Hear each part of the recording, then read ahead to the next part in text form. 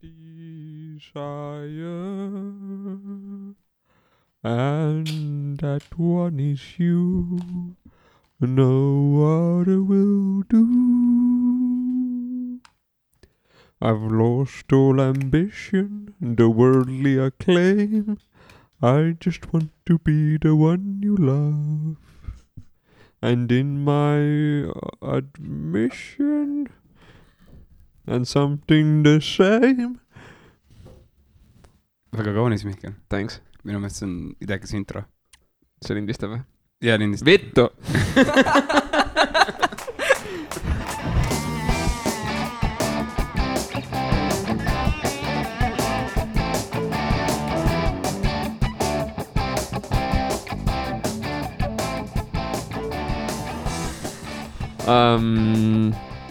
Tere tulemast Tamara tahaks podcasti, inimesed.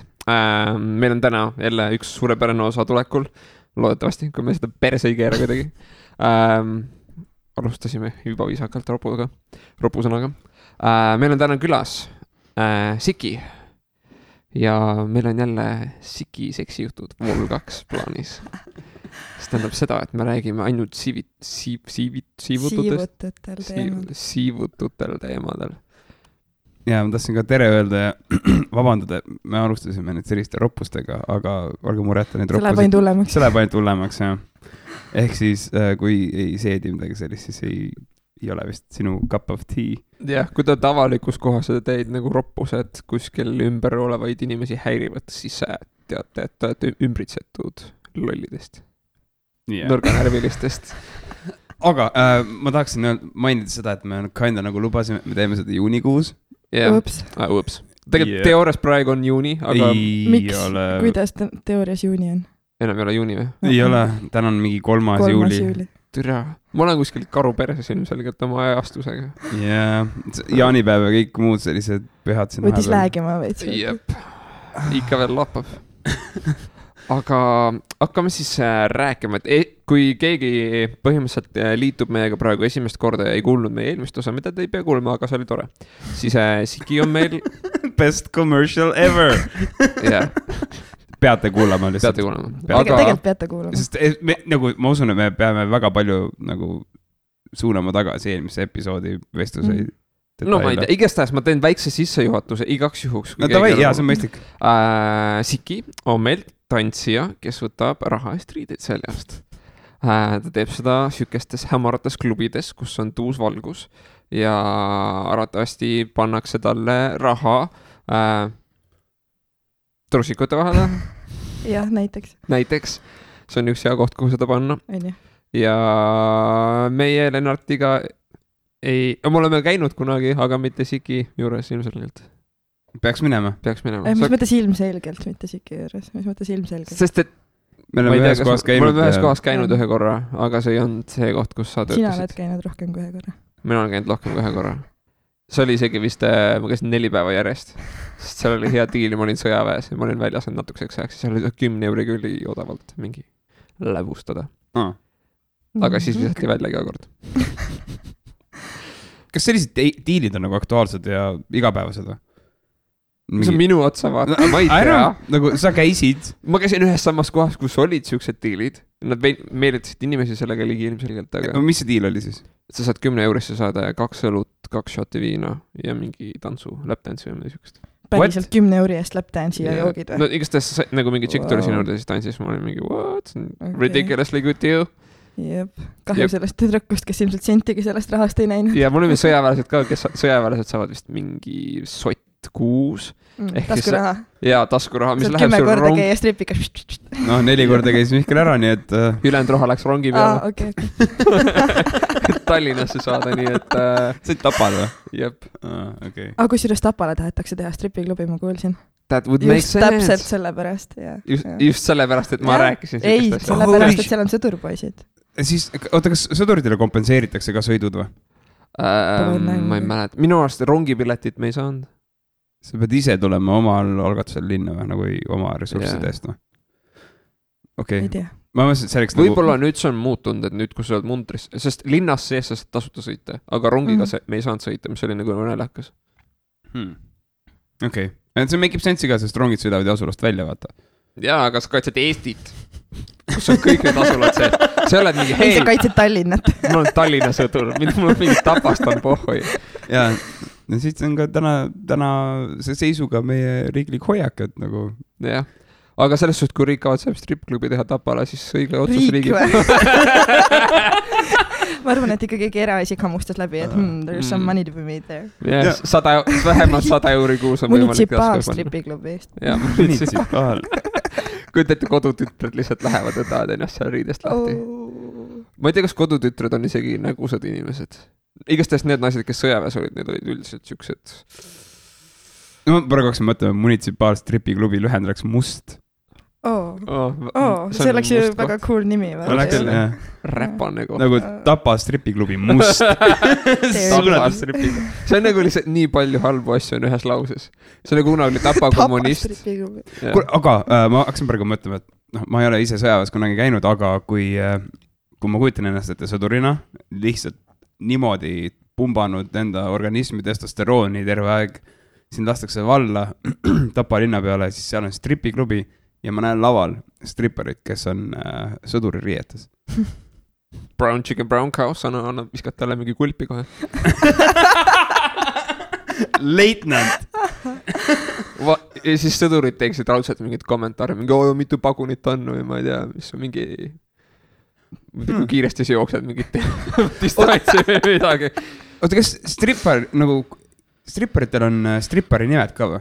On esine nimed või? Paljudel on, samas kõikidel ei ole. Okei, aga see on nagu levinud nähtus. See ei ole lihtsalt USA filmides mingi my name is Dixie. Ma arvan, Eestis on hästi palju seda, et on hästi palju vene tantsijaid, kellel on mingid venepärased nimed, mis välismaalase jaoks tunduvad suht what the fuck, kes nad võtavad endale mingisuguse veits internationalima nime, mida on lihtsam öelda kliendile. Näiteks. I'm Mary. Jah, näiteks. Len, kui sa oleksid stripper ja sa oleks stripperi või mingi ütleme esineja nimi stripperina, mis su esineja nimi oleks ja sa ei saa Marko Tasast võtta. Oh no. Kuidas see nüüd algu ei oota? Las ma mõtlen. Ma olen kogukas mees, see peab olema midagi sellist kohukat. See peab olema midagi Kohuke. Aga nunnu. Kohuke oleks, jaa, sest see peab nunnu olema. See peab olema midagi sellist pehmet ja sooja, vaata. Mömmi. Ööga, jaa. Mömmi. Kus üles läksime lähe? Mömm, jah. Ma saaks Len-mömm või midagi. Kogu striptiis on see, et ma paljastan ennast onesist. Ma nagu võtan onesi seljast. See on selline karu onesi on see. Mis muusika sul oleks taustaks? Ilmselt see sama must, mida me nüüd kuulasime võtete ajal. Mis see oli? Mingi hardpass, mingi tripoloski. Jaa, midagi sellist. Mulle tundub, et mul tulevad need tantsusammud üle hästi välja. Jaa, kuule, sul on talenti. Täiesti lõpp, jaa. Aga... Kuigi see peab mingi kink vist olema, et seda nagu väga seksikana näha. Nagu sellel on siuke entertaining element, aga kuivõrd seksikas see on... Kui mina nagu võtaksin... Aga huumor on seksikas tegelikult ju. No jaa. Tõsi. Sellest küljest, et kui mina peaksin minema nagu striptiisi tegema, siis ilmselgelt see ei ole nagu laial avalikkusele, see on mingi väga niš asi. No jaa. Tal on spetsiifiline sihtgrupp, aga see on väga nagu siuke fanaatiline isegi. Nad jälitaksid Lennartit igale poole ja katsuksid teda ja näpistaksid pepust ja põsest. Näpistaksid pepust ja põsest. Ühest põsest ja teisest põsest. Põsed ikka rahule, pepu on okei. Aga mind nagu huvitab see, et kui inimestel on oma mingisugused fetišid, vaata, hästi palju on seda. Alates mingi hästi levinud nähtus on see mingi jalgade fetiš, üldiselt on tegu asjadega, mis on kas siis nagu tabu või nagu varjatud, vaata, silme eest. Mis on veel sellised asjad, mis inimestel nagu meeldib peale läheb, mis on nagu levinumad nähtused, levinuvad sellised?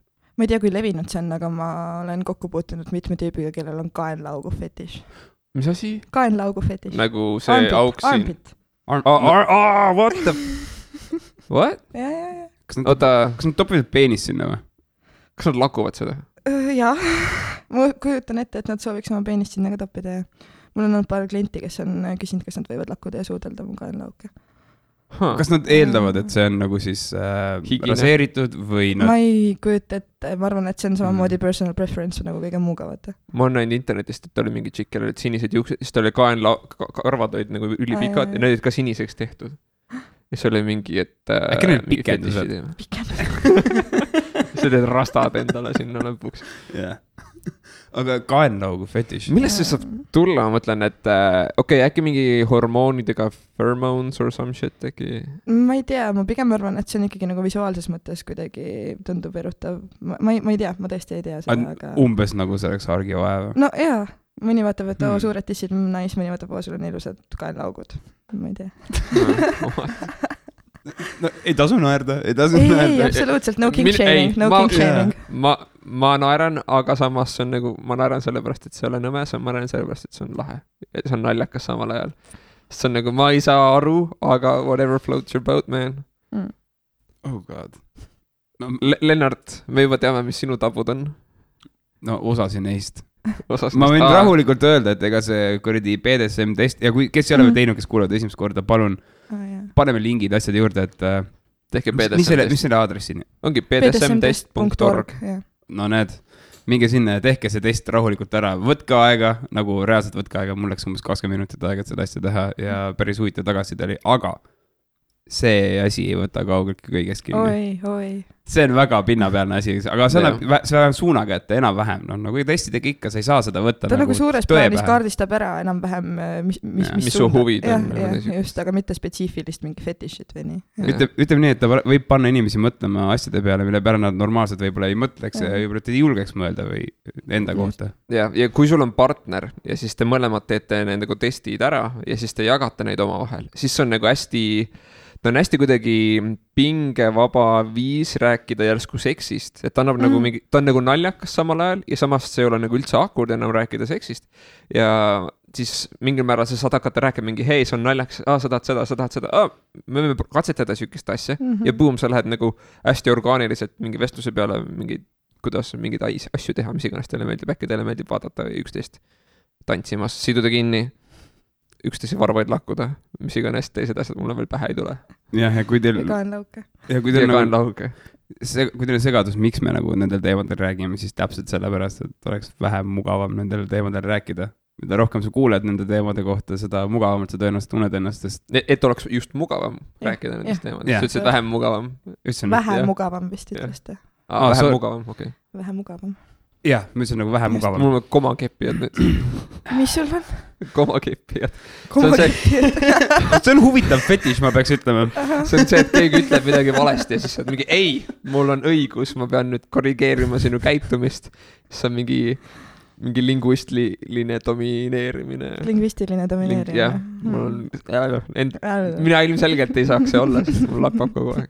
Aga see on huvitav, nagu väga paljud teised sellised nähtused, siis see lingvistiline huiamine ja inglise keeles on see there ja there. Your and your. Ja noh, need erinevused, need, kes nendele tähelepanu pööravad, tõenäoliselt on järjekordsed inimesed, kellel puudub autoriteet. See on asi, mille kallal viriseda. Arvad sa? Ma arvan, et nagu mingi punktini, jaa. Mitte kõik, ma ei saa rääkida kõigi eest, aga enam juhtudel, kus inimesed selle peale rõhuvad, selle asemel, et sisu märkida. Selles mõttes küll. Aga ma pean ütlema enda kohta, et mind ajab ka suht närvi, kui süstemaatiliselt valesti kirjutatakse ja räägitakse, aga ma olen keeleinimene, vaata. Okei. Keeleinimene. Ma ise tean, ma teen eesti keeles. Ajakirjaniku haridusega strippari, Ja see on juba õige. Minu meelest Sul on teemasid, millest rääkida. Sul on teemasid, millest kirjutada. Ja kirjutada spetsiifilisemalt. Mitte rääkida, ära räägi, aga kirjuta. Veel parem näita. Me võime video teha. Me tegime võidused Instagram stories. Oh god. Mis mõttes? Ma sain hästi palju, lihtsalt kui te vaatate seda või kuulete seda podcasti, siis see kaanepilt, me käisime seda pildistamas. Ja see oli siuke väga fun pildistamise sessioon ja ma tegin Instagram storiesid samal ajal, kus oli lihtsalt, ma olin veel lollakas, Lennart tantsis ja siis me olime mingi ketis. Ja ma sain päris palju igast kommentaare, inimesed lihtsalt naersid meiega koos, nad lihtsalt olid mingi haha, mis asi see on. see on tavaline photoshoot. See oli ikkagi suht igas mõttes üle võlli, siis mõttes hea nagu. See oli üli fun. Shout out to Kristiina Tiimus ja Flux Studio. Fucking legit. Aga mis on, mul oli nagu küsimus, kui ma mainisin, et meile tuleb jälle Siki rääkima, siis ma sain ühe küsimuse. Ja see küsimus oli nagu selline, et mis on nii-öelda sekslelud või tööriistad või vahendid, abivahendid, mida sa oled katsetanud ja mida sa kindlasti ei soovitaks? Üldiselt ei soovitaks või kuidas? Või noh, et sinu kogemus oli negatiivne. See on nii individuaalne, et mis kellelegi toimib ei pruugi kellelegi teisele toimida. Okay. Et mul ei ole mitte ühtegi mingit sellist kogemust, vähemalt ma ei mäleta, et oleks, mille kohta ma ütleks, et ärge seda asja küll proovige kunagi. Mida ma tean ise nagu omast käest, nipple clamps ei ole minu teema. Nipple clamps.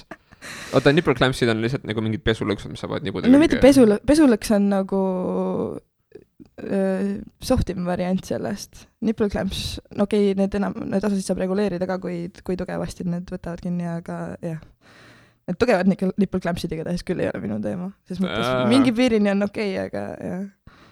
Mis kontekstis siis on nagu, et ala, et keegi paneb nipple clampsid külge ja siis ketitab sind jalgupidi laua külge ja siis hakkab piitsutama või kuidas see nagu? No näiteks. Okay. No ma ei tea, umbes midagi sellist, jah.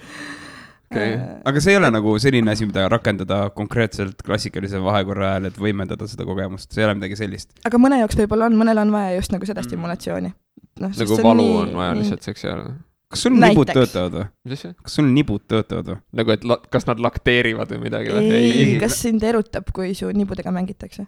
Mitte väga. Nad on nagu üldiselt, kui ma katsun seda või keegi teine. Kas see on erogeennes saan su jaoks? Ei. Minu jaoks ka näiteks on lihtsalt nagu nahk ja siis seal on selle koha peal ta on veits teistsuguse kujuga. Ma kirjades kõige paremini arm. Jaa, ta on nagu arm, aga armid on vaata tuimad täiesti. Armid on täiesti tuimad. Jaa, täiesti tuim nagu.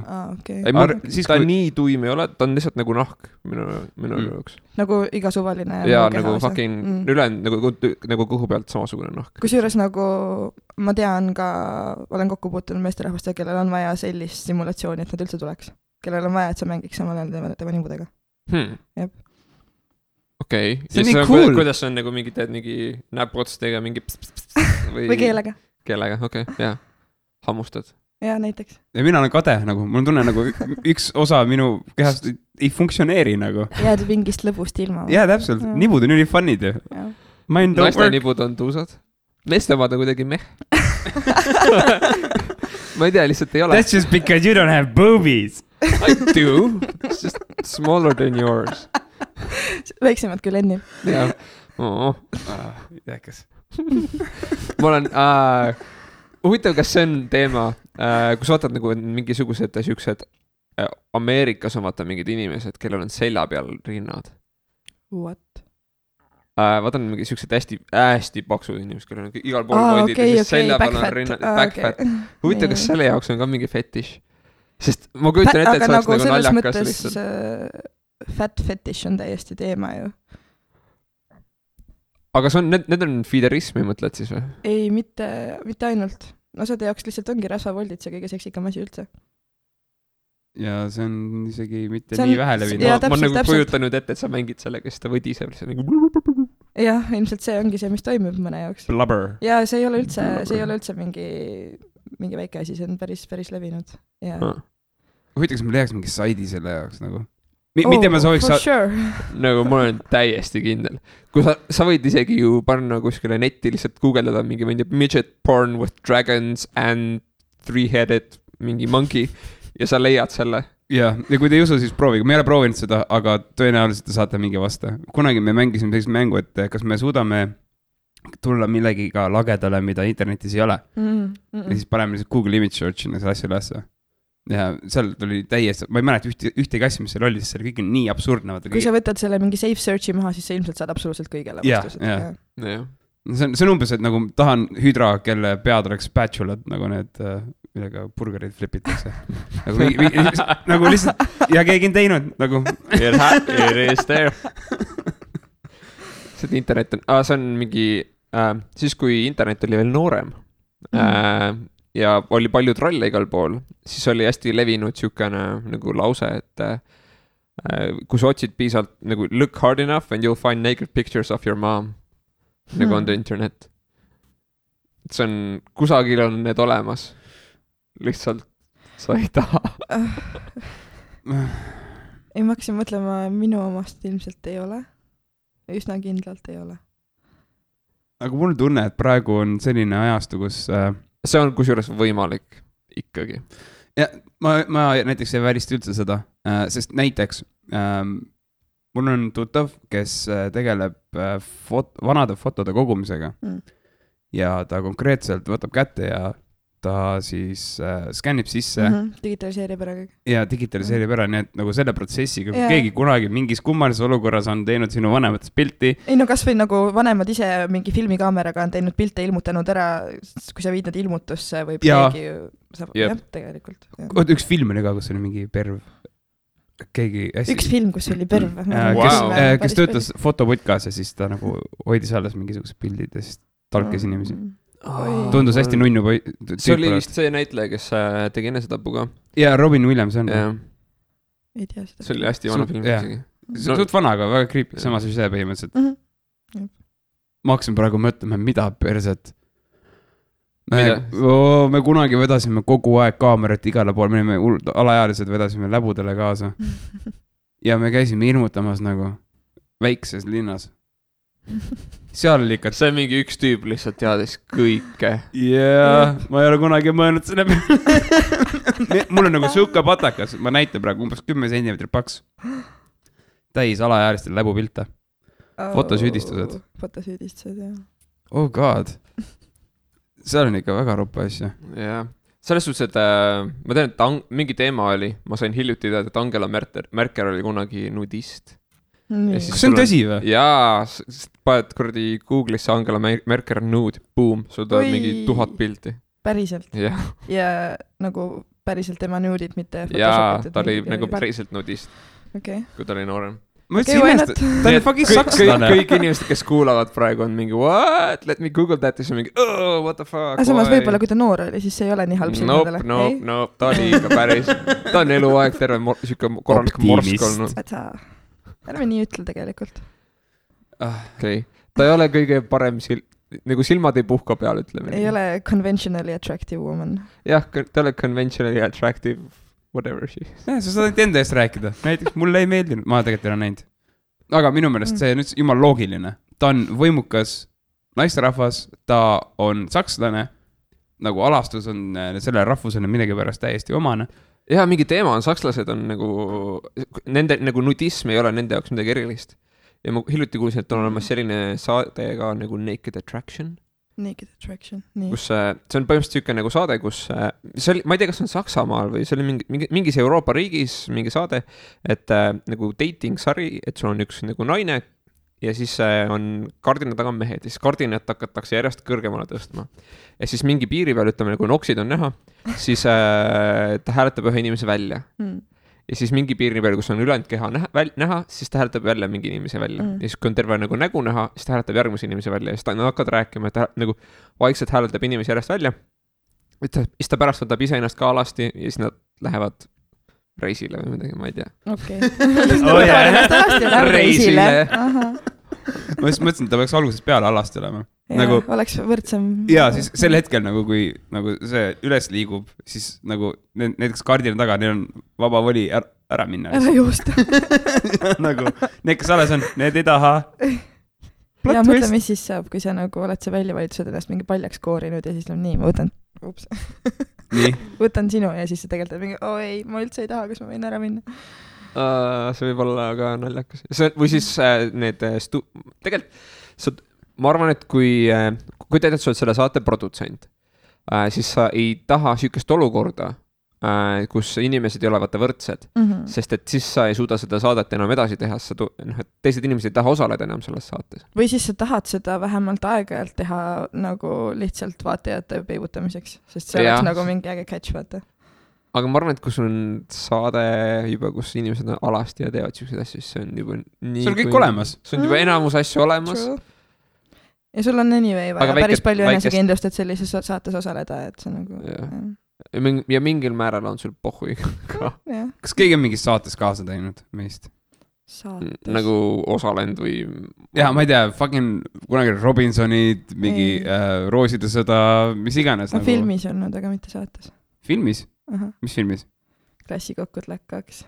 Tegelikult või? Jaa. Praegu kõik 3. osa salvestamine? Jaa. Mis roll sul oli? Strippar. Kodune? Muidugi. Nagu läks tööle? Just. Aga kas nad rakendasid sind kui statisti või pigem nagu maksid selle eest, et kutsusid spetsiaalselt kohale? Jaa, meil oli seal paar stseeni. Ühesõnaga, see oli tegelikult päris fun. Me pidime tegema teise tantsijaga siis show'd oma teada poissmeestele, aga tegelikult siis mingisuguse surnud tüübi leinavatele omaksetele kogemata. Ma ei ole näinud paraku. Ma olen esimest osa näinud ja selles suhtes, et see on hästi tehtud.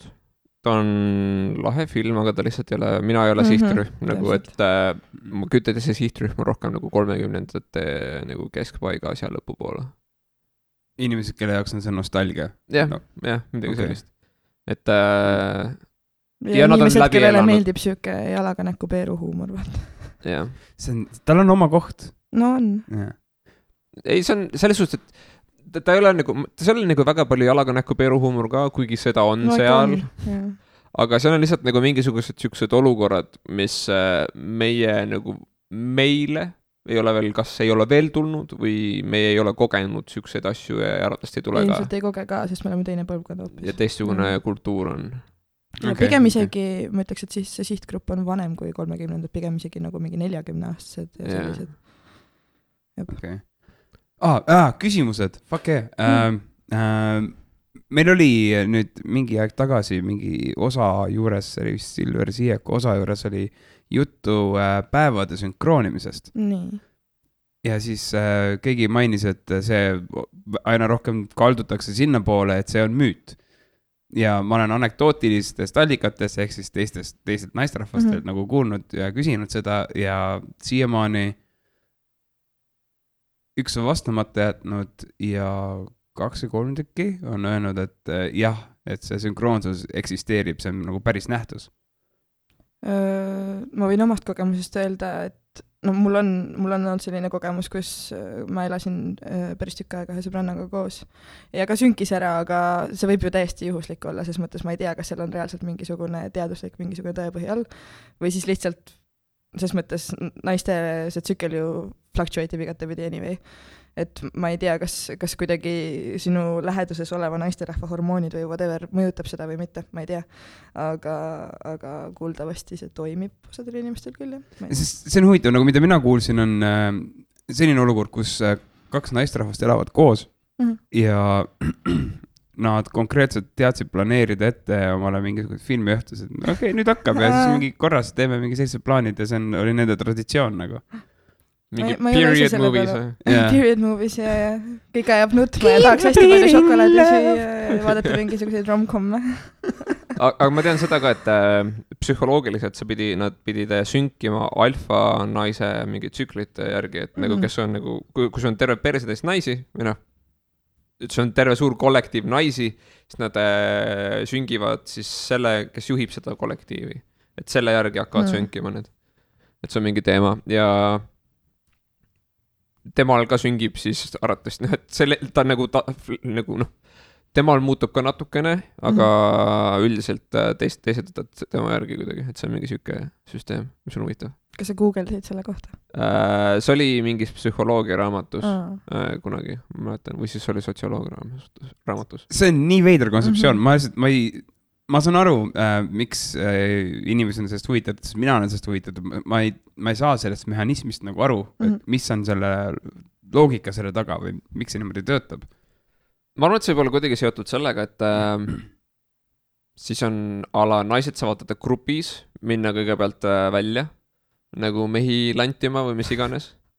Ja see on nagu jahile. Et see on turvalisem.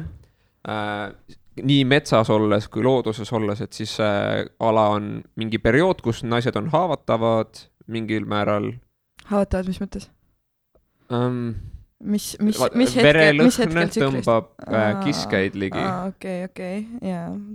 Nagu selle nurga alt. See on mingi 1-2 loogilisest järeldusest, mis ma olen nagu suutnud teha. Ja teine asi on, ma ei kujuta kätte, torksid silma endale just. See ka, et lapsi kasvatada koos, vaata seltskondlikult, et siis naised saavad toetada üksteisi. No see seal nii väga ei mängi see tsükli sünkimine vahet. Jaa, minu silmis ka, see ei ole loogiline, sest see, kas need lapsed sünnivad õigel ajal, on täiesti eraldiseisev nähtus. Miks? Ei ole ju. Pigem on nagu, kui sa võtad karja seisukohast, on nagu raskem, kui sul tervel karjal naistel on korraga väikesed lapsed. Yeah.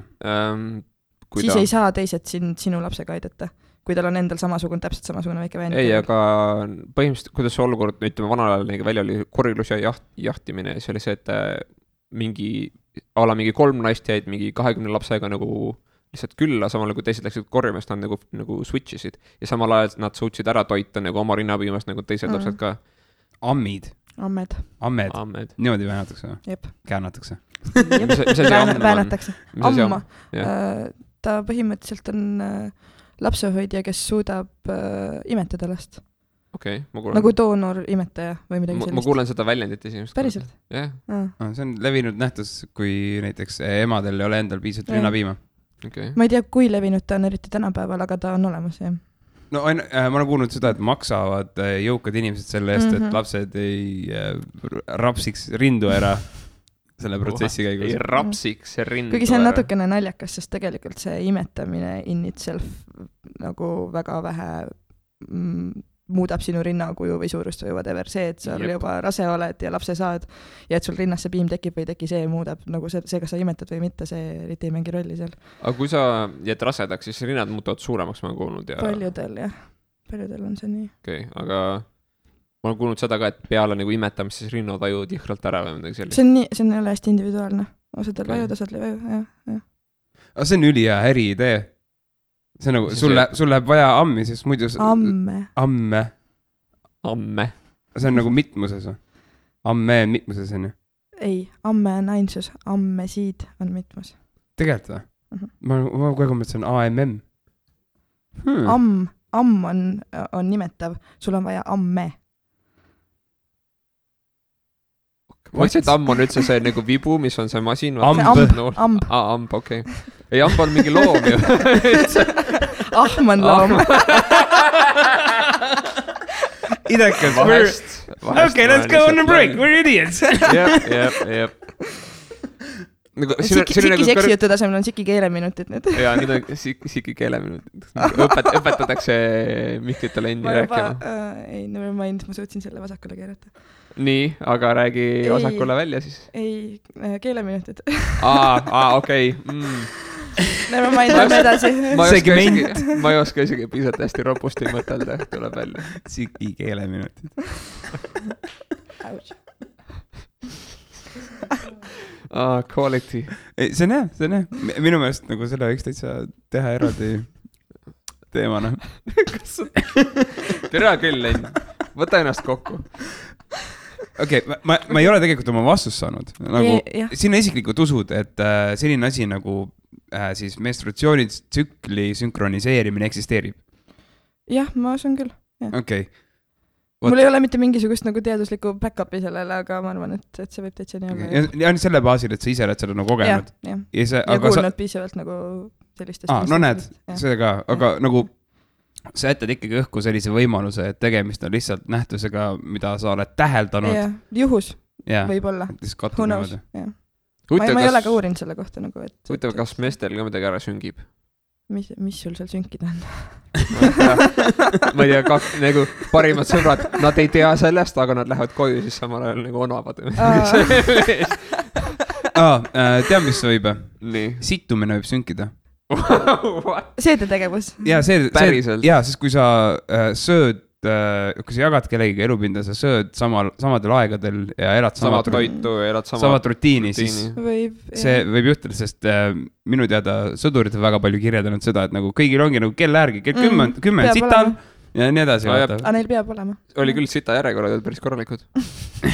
Siis sõjaväes oli see, et sul oli kasarmus, vaata. sul läheb nüüd kakajutuks kätte ära, nii et super seksi.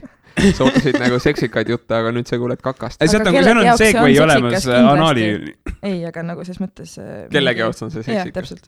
Nii et kui sa oled üks nendest inimestest, siis sinu jaoks on see nüüd väga seksikas. Nii. Aga sõduritel oli see, et kasarmus sul on umbes mingi 5 kohane ühispeldik ja kui tüübid läksid nagu vetsu, siis kõik nagu situsid. Ja sa enamus ajast tead neid tüüpe ka. Kellega sa satud sinna korraga. Kellega sa satud sinna korraga. Ja siis seal on järjekord ka ja siis need venad hakkavad omahel rääkima saada, kui need situvad. Ja siis sealt tuleb nagu kõige lollimaid tekste üldse. Umbes mingi, kuidas sul välja tuleb? Ma ei tea, lippab natukene. God, where am I? Lihtsalt mingi kakajutud kakamise ajas. Lihtsalt, oh god. Ma võin sind lohutada sellega, et stripperid räägivad nüüd samu jutte, kui mingi üks vahetab riideid, teine on vetsus, uks on lahti vahelt.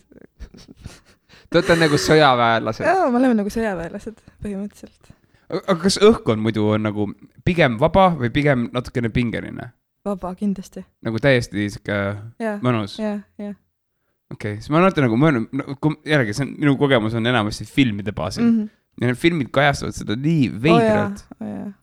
Kogu seda kogemust. Ja ma ei saa uskuda, mulle tundub, et nagu mulle söödetakse sitta. Filmid kajastavad seda nii, et sa oled see mingi Manic Pixie Dream Girl, vaata, mingi flawless ja hästi glamuurne ja üldse mitte päriselt inimene, aga tegelikult see... Samale oskad püssi tulistada ja parkuuri ja mingi 1000 asjaga. Kogemata. Kogemata. Ma ei teadnud, et ma oskan seda. Ja oskad 7 keelt. Ja sa teed lihtsalt striptiisi, sest et sa otsid mingit thrilli. Ja, just. Aga samal ajal, ma ei tea. Ole nüüd aus meiega, Siki. Sa oled spioon tegelikult, on ju? Muidugi. Mis rahvusest sa oled tegelikult? Ukraina. Ukraina on hea. Ukraina on hea. Sa oled hea spioon. Ei, tegelikult seal on killuke tõde. Mul on Ukraina verd mingi 1/4. See ei loe.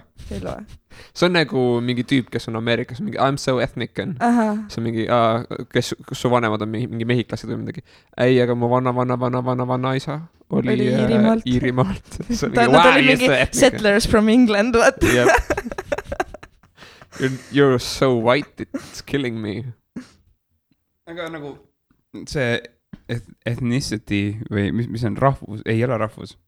Mis eesti keeles on? Ma ei tea, kas... Ethnicity ei ole rahvus, aga... Etnilisus? Ma ei tea, etniline päritolu. Ma ei tea.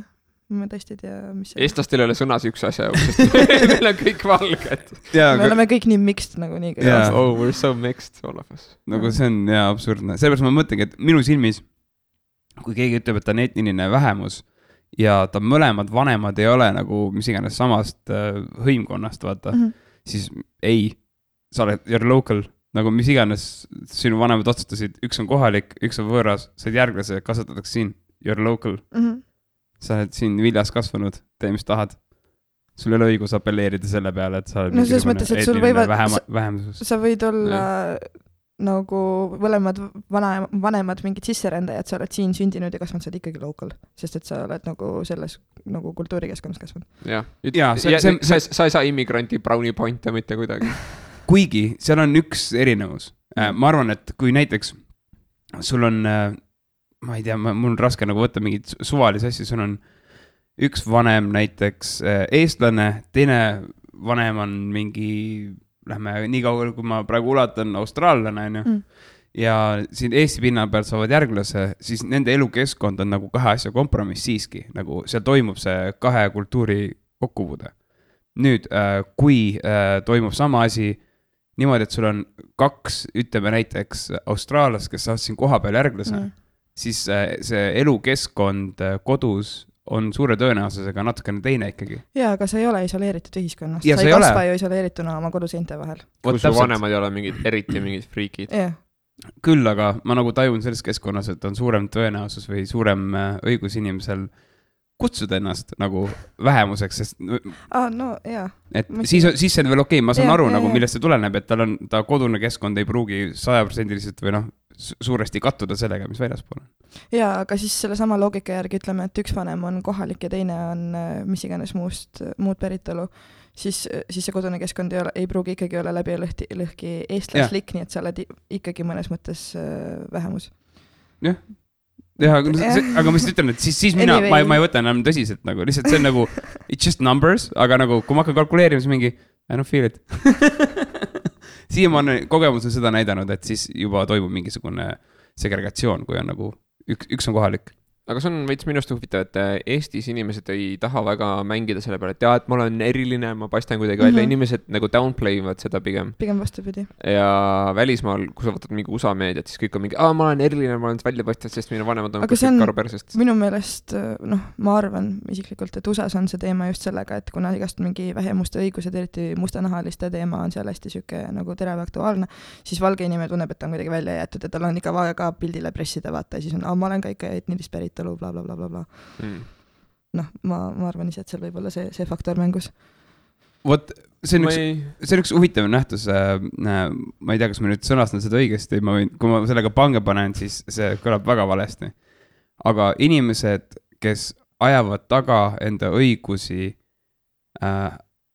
toetudes nähtustele või protsessidele, mille algatajad nad ise ei olnud, ei tee seda õigesti. Nagu sa ei ole välja teeninud mingisugust paremat käitumist või kohtlemist, kui sa oled sündinud A, B või C moodi, vaata. A-la näide siis A-la, et sa oled mingi must või ma ei tea, must, valge, mis iganes. Sa oled must inimene USAs ja siis ütleb mingi, my mingi ancestors were slaves, so I should deserve better treatment from white people because your ancestors enslaved me. Aga neil ei ole ju asi selles, et I deserve better treatment from white people, vaid nad lihtsalt sooviksid normaalset kohtlemist nii, nagu valgeid inimesi koheldakse. Tegelikult ei ole sellega, et nende esivanemad olid slave'id väga palju pistmist sellepärast, et see oppressive system on tänapäeval täpselt samamoodi paigas. Yeah. See on still relevant. Ma ei ole nagu sellest 100% kindel. Ma elasin siis you Austraalias. You don't have a say in that, sest sa oled valge inimene ja mitte ameeriklane. But I do have some say in it. Okei, ma kirjeldan siis seda nagu situatsiooni. Ma olin Austraalias ja Austraalias sul on vaata mingid aborigeenid, keda tegelikult kiusatakse taga päris palju ja nad on hästi kergesti jäävad alkoholilembusesse nagu, et neil ei ole mingit geeni ja nad ei suuda alkoholi sünteseerida nii hästi, nad jäävad kiiresti alkohoolikuteks. Ja neil on konkreetselt mingi siuksed nagu sildid linnades, et ära maga tee peal. Sest autotee on nagu soe, ta on musta värvi, ta on õhtul soe ja inimesed lähevad tee peal magama. Et sul on nagu siuksed tribe'id, kes teevad siukseid asju, aga samal ajal neil on nagu modern conveniences like cars and televisions and cell phones and shit. Et nad on nagu veits udud võrreldes nagu meie standardite järgi ja siis nad saavad riigi käest raha. Ja siis neid ei taheta tööle võtta ja nii edasi, sest et nad ei käitu vastavalt meie töönormide nii-öelda ootustele. Aga samal ajal sul on nagu sisserännad mustad inimesed kuskilt Nigeeriast ja siuksed asjad, kes teevad jumala normaalset tööd ja nad integreeruvad sinna ühiskonda nagu väga hästi. Aga sul on nagu väike siuke tagakiusamine ja nagu aborigeeni natuke alati vaadatakse siukse veits sita pilguga, et isegi väga avalikult.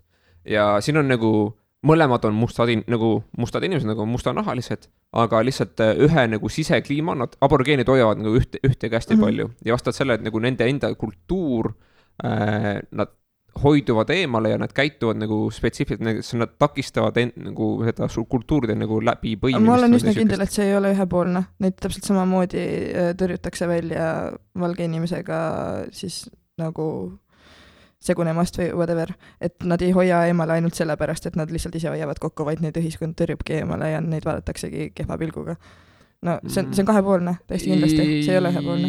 Jah, seda kindlasti, aga ma nagu seda poolt ei võtaks, et et mustad, kui ütleme, et võtame siis tekitame teoreetilise või hüpoteetilise sükse olukorra, kus mingi must inimene tuleb näiteks me teeme Tamara tahaks podcasti ja siis ütleme, me oleme firmana registreerinud ja riigi poolt tuleb näiteks mingisugune seadus, et sul peab olema vähemalt üks must inimene nagu töö juures, sest musti inimesi on nii palju nagu Eestis ja neil ei ole piisavalt tööd, siis meie jaoks oleks see nagu päris nagu masendav, me peaksime minema otsima seda ühte musta inimest, kes suudab nagu asjalikult asja teha, kui meil on näiteks 1000 mingi valget inimest, kes oskab seda kõvasti paremini teha.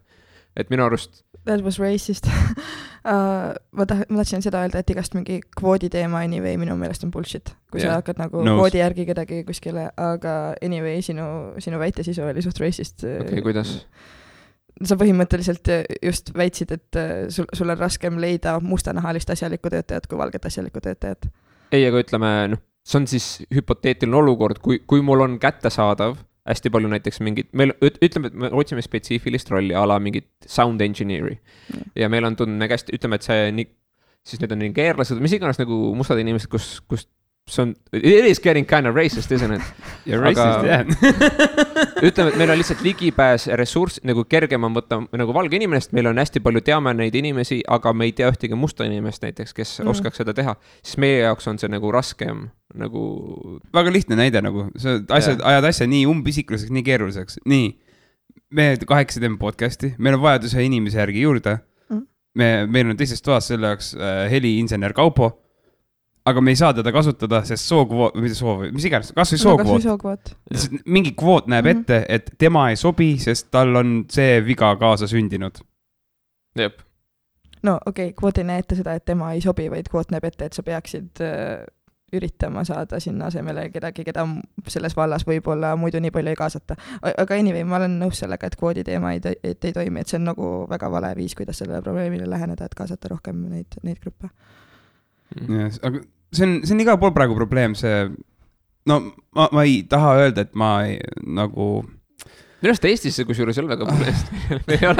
Meil ei ole seda teemat, jah. Meil on mingi 5 musta tüüpi ja need on kõik jumalad nagu tuusad, nagu üks neist on Pärtel poeg, kes on mingi fucking ülituustegelane. Ja rohkem ma ei tea. Aga kusagil on veel 4 tükki. Kusagil on veel 4 tükki. Ja nad teevad tööd.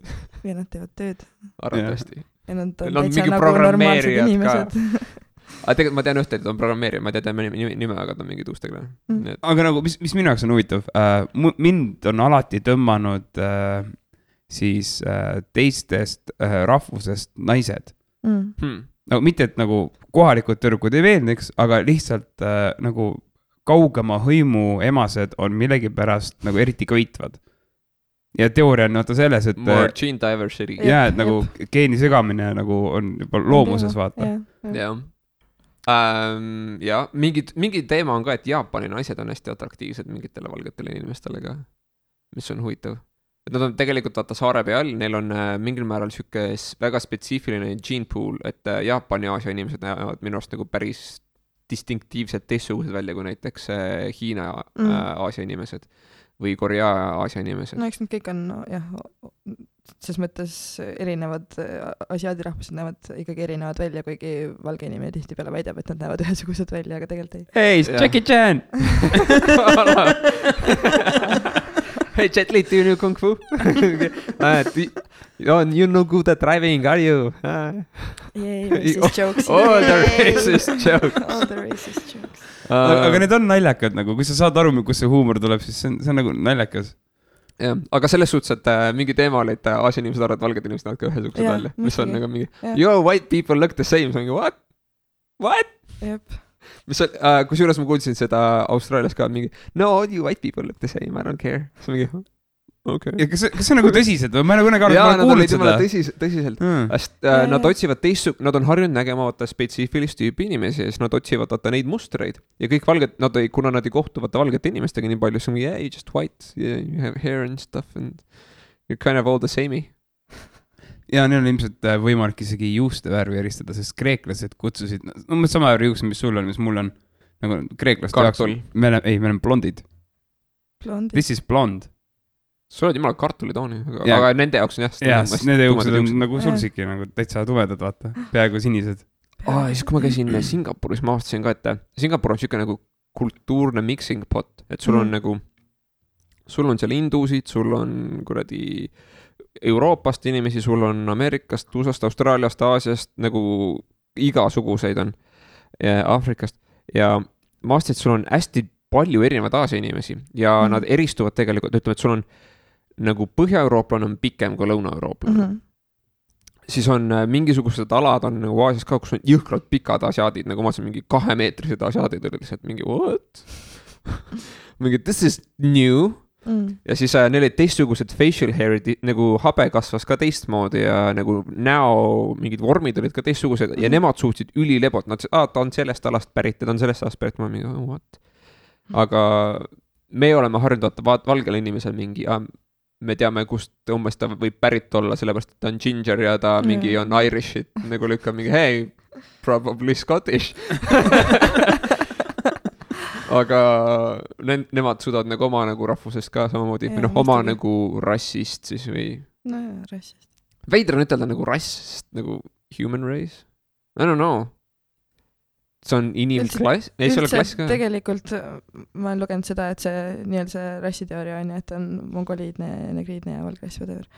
Et see on suht outdated sellepärast, et need rasside vahelised erinevused tegelikult geneetiliselt on nii väiksed, et nagu see, et kui sa lahterdad juba inimesi rassidesse, siis see ise on nagu suht oppressive.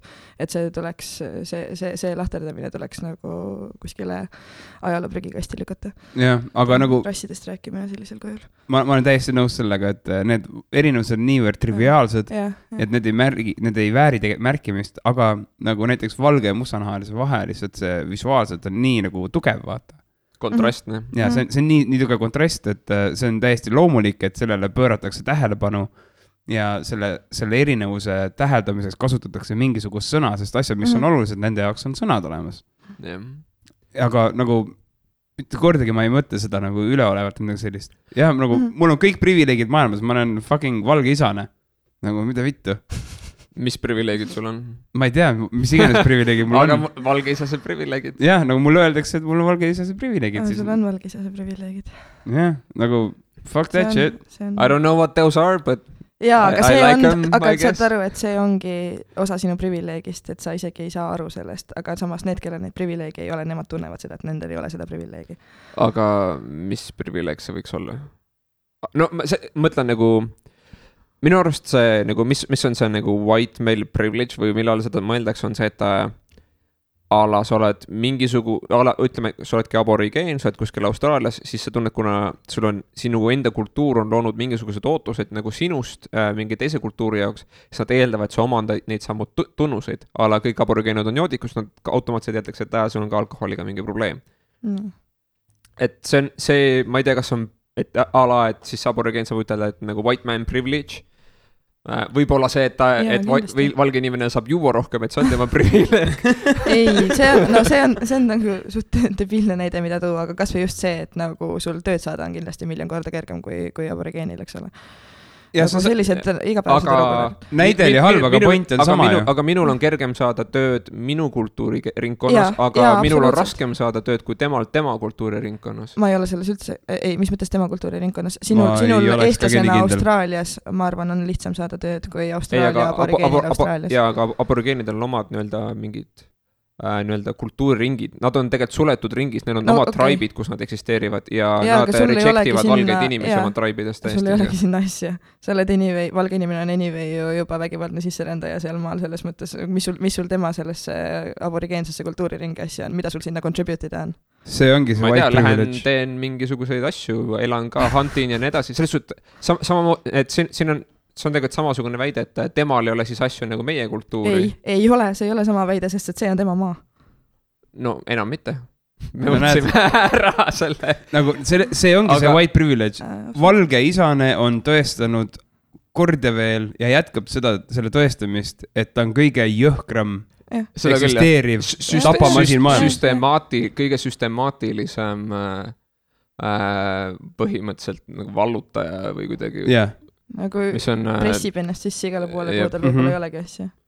Ehk siis ta on kõige edukam parasit. Aga võtame siis näiteks mingi teistsuguse näite ala, et võtame mingisuguse Lõuna-Afrika või võtame Nigeeria, kus on nagu, neil on oma kultuur, seal on oma mingi täiesti süsteem, siis ma kujutan ette, et nagu minul oleks ikkagi raskem tööd saada kui kohalikul, sest ma lihtsalt ei tea nende kultuuriruumi norme ja nii edasi.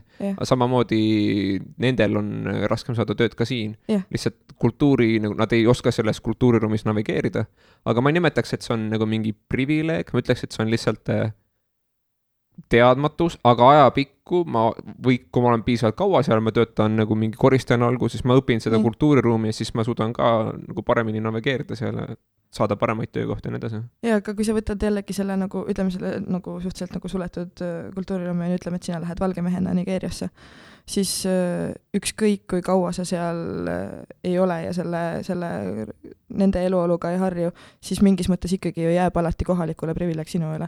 Samamoodi sinul on nagu valge inimesena ikkagi see valge inimese privileeg lõpuni välja, ükskõik kui hästi siis mis iganes võõras inimene siin ei assimileeru, eks.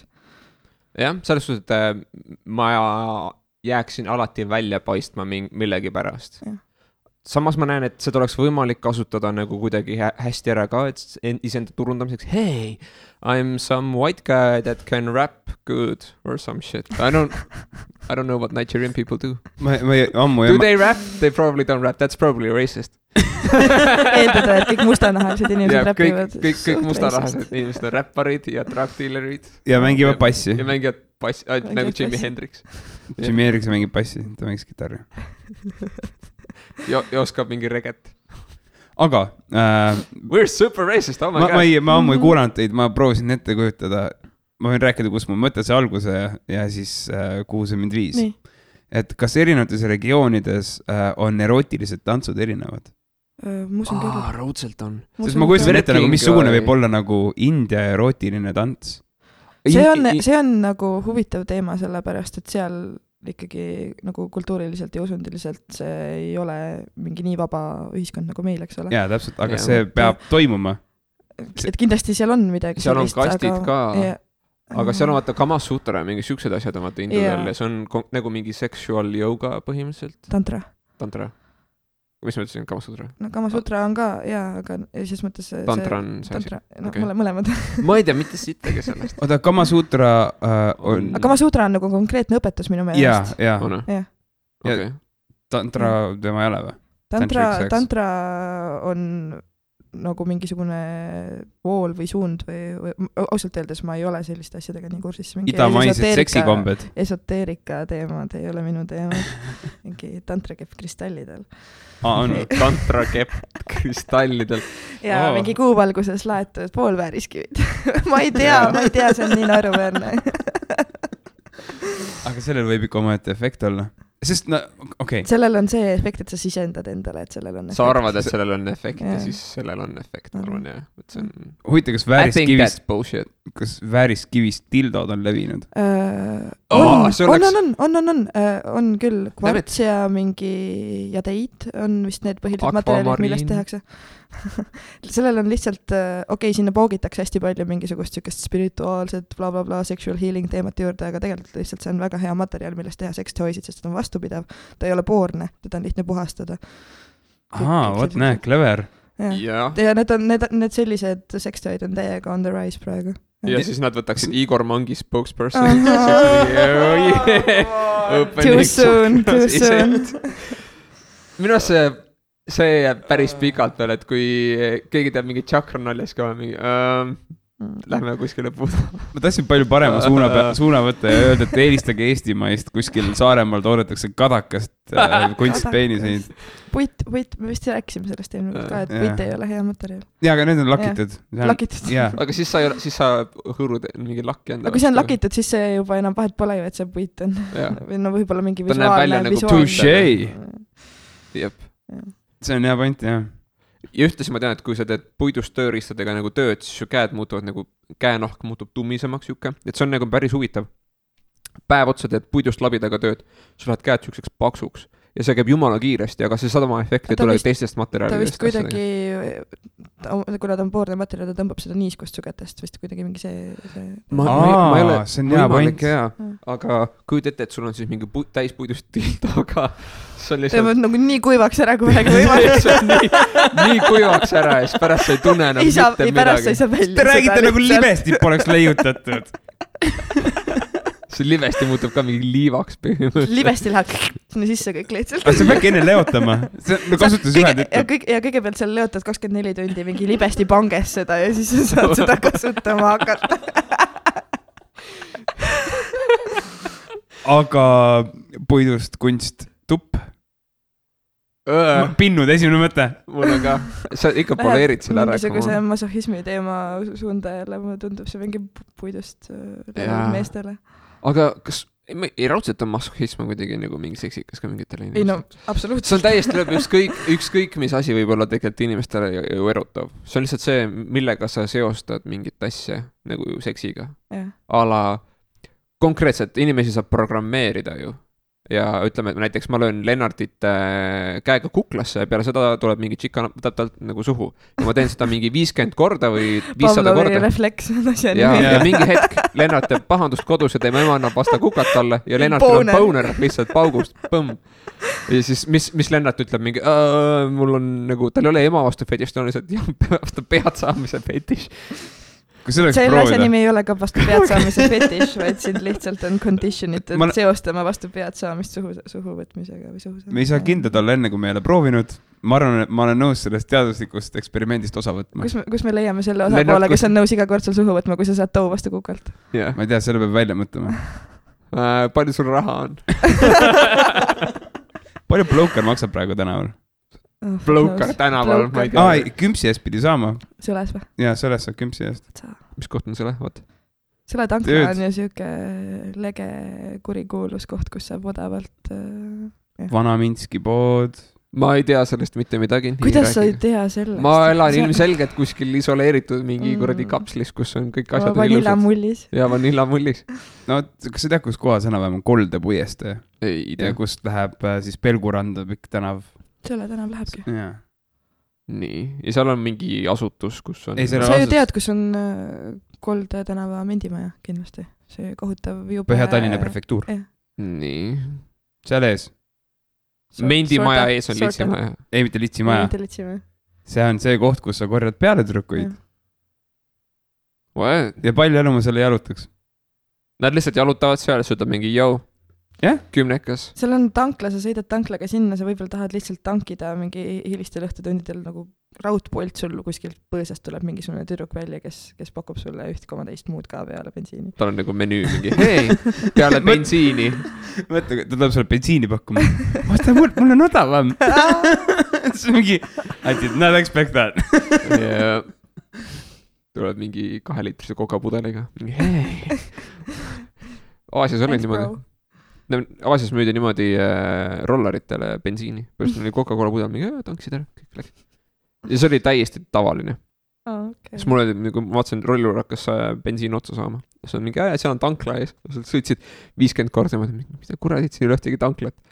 Ja see oli mingi lihtsalt mingi, küsisid lihtsalt kohaliku käest, või ei küsinud ka, üritasid kätega selgeks teha, mingi näitasid rolli peale, mingi bensiin. Siis tuli mingi pudeliga kallas, mingi küsis raha, mingi, what?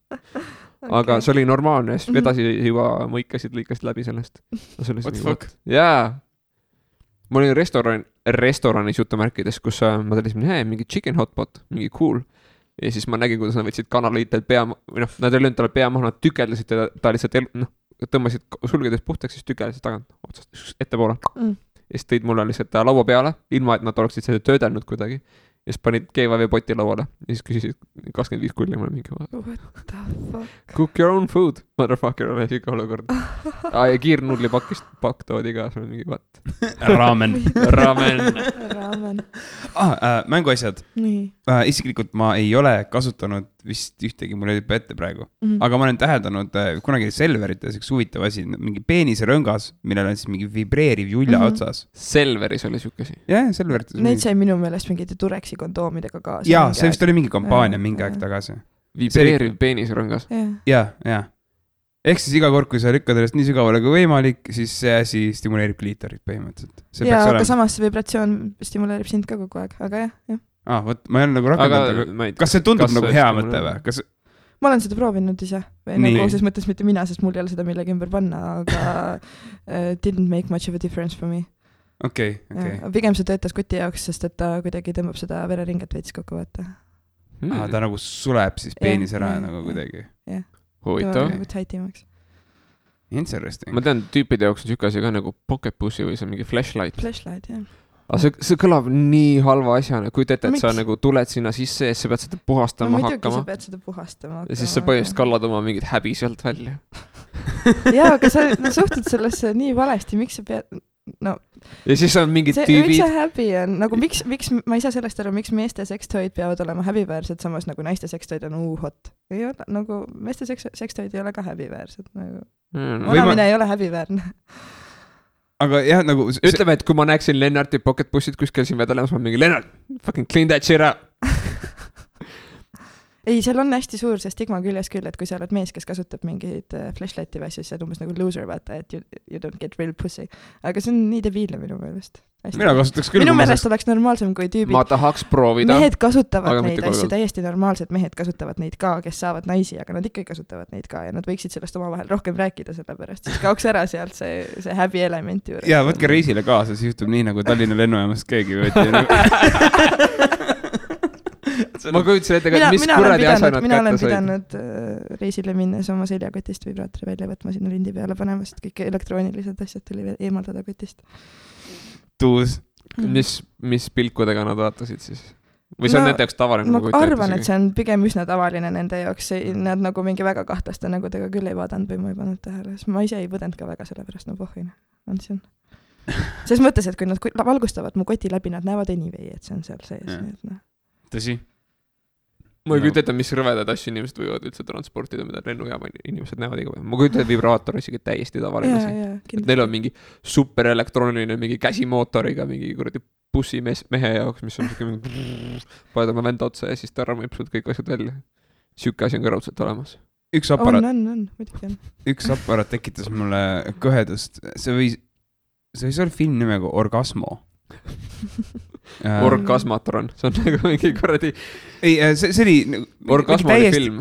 Orgasmo on film, ja nagu täiesti labal film, kus keegi leiutab mingi aparaadi, millega tulistades teine inimene saab orgasmi. Nagu see aparaat, siis käisid ringil lolitsid sellega. Aga minu meelest see oli seal filmis, kus keegi tellis kuskilt mingisuguse algse, nagu mitte nüüd selle flashlighti, aga mingisuguse taskuvitu. Ja aga see on nagu, see oli ikka mingi iminappadega ja niuke liikuv aparaat, põhjus nagu klaastoru, mille sees on midagi, mis on tolmuime ja voolikulaadset ja siis mingi süsteem liigutab seda edasi tagasi niimoodi, pakub niimoodi stiimulis, mul nagu mida vittu. This does not look healthy. That looks safe. Ma ei tea, kas see oli päris asi. Aga mingid sarnase mingi mehhanismiga töötavad toid kindlasti on olemas. Kus see võib olla jälle kuskil mingis Aasia riigis, kus on spermapanga annetusrobot. Ja siis see lihtsalt põhimõtteliselt on nagu selline piilar või nagu ma ei tea, püstasi. Niike aparaat, nagu vending machine, mis on umbes vöökoha kõrgune. See on nagu glory hole sees ja siis sa lähed teed jooma asja ära. Sa lähed sinna ja siis kargad seda ja siis see võtab sinu annetuse vastu. Wow. Ma tean, why not, aga ma ei tea, mul oleks mehena ilmselt üsna raske saada oma mingi peenis töökorda, et siukesesse asja oma annetus anda. Nagu mentaalselt. You don't know. Selles suhtes, et kui tüübid on, ütleme, sõjaväes olnud nagu väga kaua aega ja nad ei ole nagu ühtegi naist näinud, siis midagi juhtub sinu ajuga. Ja kui selle, ütleme, kuu aega ei ole juba tulnud, siis asi läheb kuidagi väga hulluks. Et see pidi olema mingi teema, et mingid tüübid on katsetanud siukest asja, et nad ei jerky off ja nagu nad ei seksi kuu aega, siis nende pidi katus täiesti ära sõitma. See oli ainuke asi, millest nad said mõtelda. Nad hakkasid hõõruma ennast igast mingi kurdi tugitoolide vastu või mis iganes nagu ette tuli, nagu whatever, just keegi paneb mingi asja sulle sülle või see, ma ei tea, vihma sajab õige nurga alt, sul tuleb boner lihtsalt. Et see on nagu täiesti aju kirjutatakse üle ja see on ainult üks asi, mingi just get rid of it. Üks mu tuttav rääkis ka, et ta on mingit sarnast asja proovinud, et kui kaua ta suudab üldse ilma ja siis ta ütles, et ta proovis mediteerida ja sellest üle olla ja siis lõpuks oligi nagu rise above, vaata. Siis ta ei läinud lolliks sellega. No enamus mehi ei suuda mediteerida, kui neil on lihtsalt mingi hõõruvad ennast vasta parandati juba vaikselt. Mul on lihtsalt see hirm, et kui ma kaotan teaduse, ehk siis jään magama või midagi sellist, siis asjad juhtuvad loomu poolest. Ja märka siis üles, kui asi on juba läbi, siis damn it! Fuck you, mattress! Aga nagu kui palju... God damn wet dreams. Nagu nüüd konkreetselt ma küsin nagu isikliku kogemus, keegi meist oli teadlane tegelikult ega midagi, aga kui tihedalt oleks viisakas või soliidne või tervislik või teie meelest siis õige olla vahekorras? Kui tihti? No ma tean, meestel oli mingi tervislik soovitus on nii-öelda oma load blow'ida 2 korda nädalas. Okei. Siki? Vähemalt.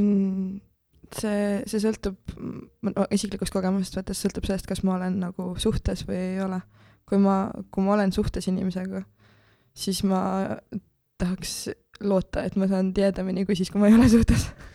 Okei. Aga sa küsid, et mis oleks see nagu optimaalne? Et olenemata sellest, kas sa suhtes või mitte, nagu mis on nagu see, mida nagu keha tundub vajavat, vaata? Sõltub täiesti ajaperioodist ja ma ei tea, millest sajast erinevast asjast. Mul on nagu mingeid perioode, kus ma tahaks mingi iga päev all day long umbes ja siis ma võib mingi nädal või paar olla, kus mul üldse tuju ei ole. Okay. Et ma ei oska sulle mingit konkreetset vastust öelda sellele. Women and their mood. Meestel mu kujutan ette on ka ikka tegelikult sama, sul ei ole mingi liido laes kogu aeg. Tegelikult on küll, jah. Veits kikub ka. Ma ei kujuta ette praegu ühtegi perioodi oma elus, kus oleks selline, kirjeldan siis seda frigiidsusperioodiks, kus nagu huvi seksi vastu on kadunud rohkem kui 8 nädalaks. See on isegi päris, mul on vist nädal on olnud maks, kus sest mul oli mingi elu, oli täiega mingi pöörane, mul oli mingi 100 asja nagu käis, ma jõudnud lihtsalt, sul ei olnud aega.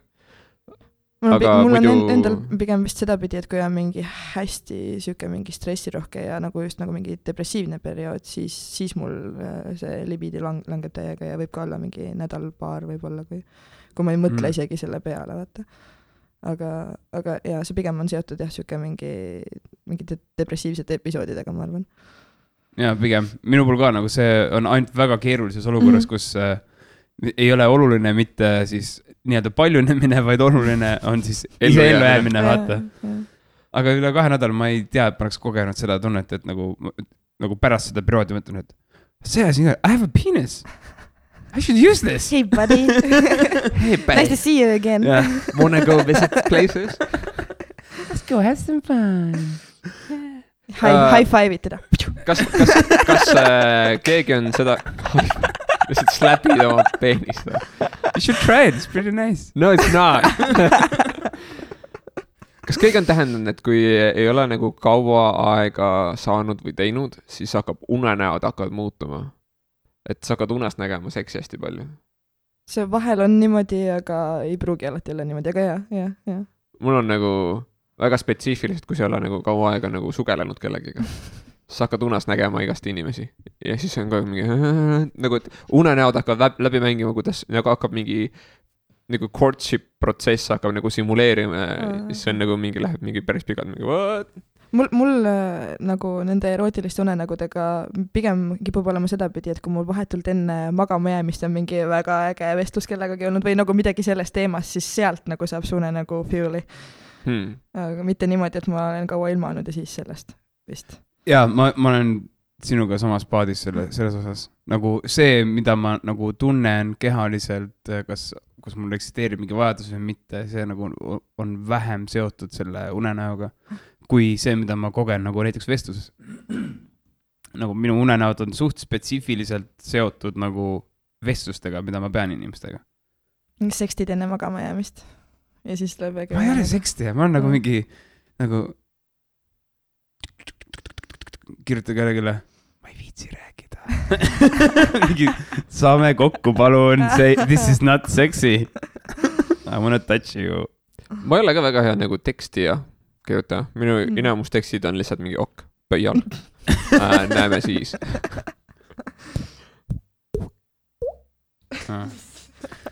Mis asi see oli? Ma mõtlesin, et ma imiteerin seda häält, mida teeb kunagine Windows. Ja äkki see sarnaneb selle põidele, aga ei sarnaneb.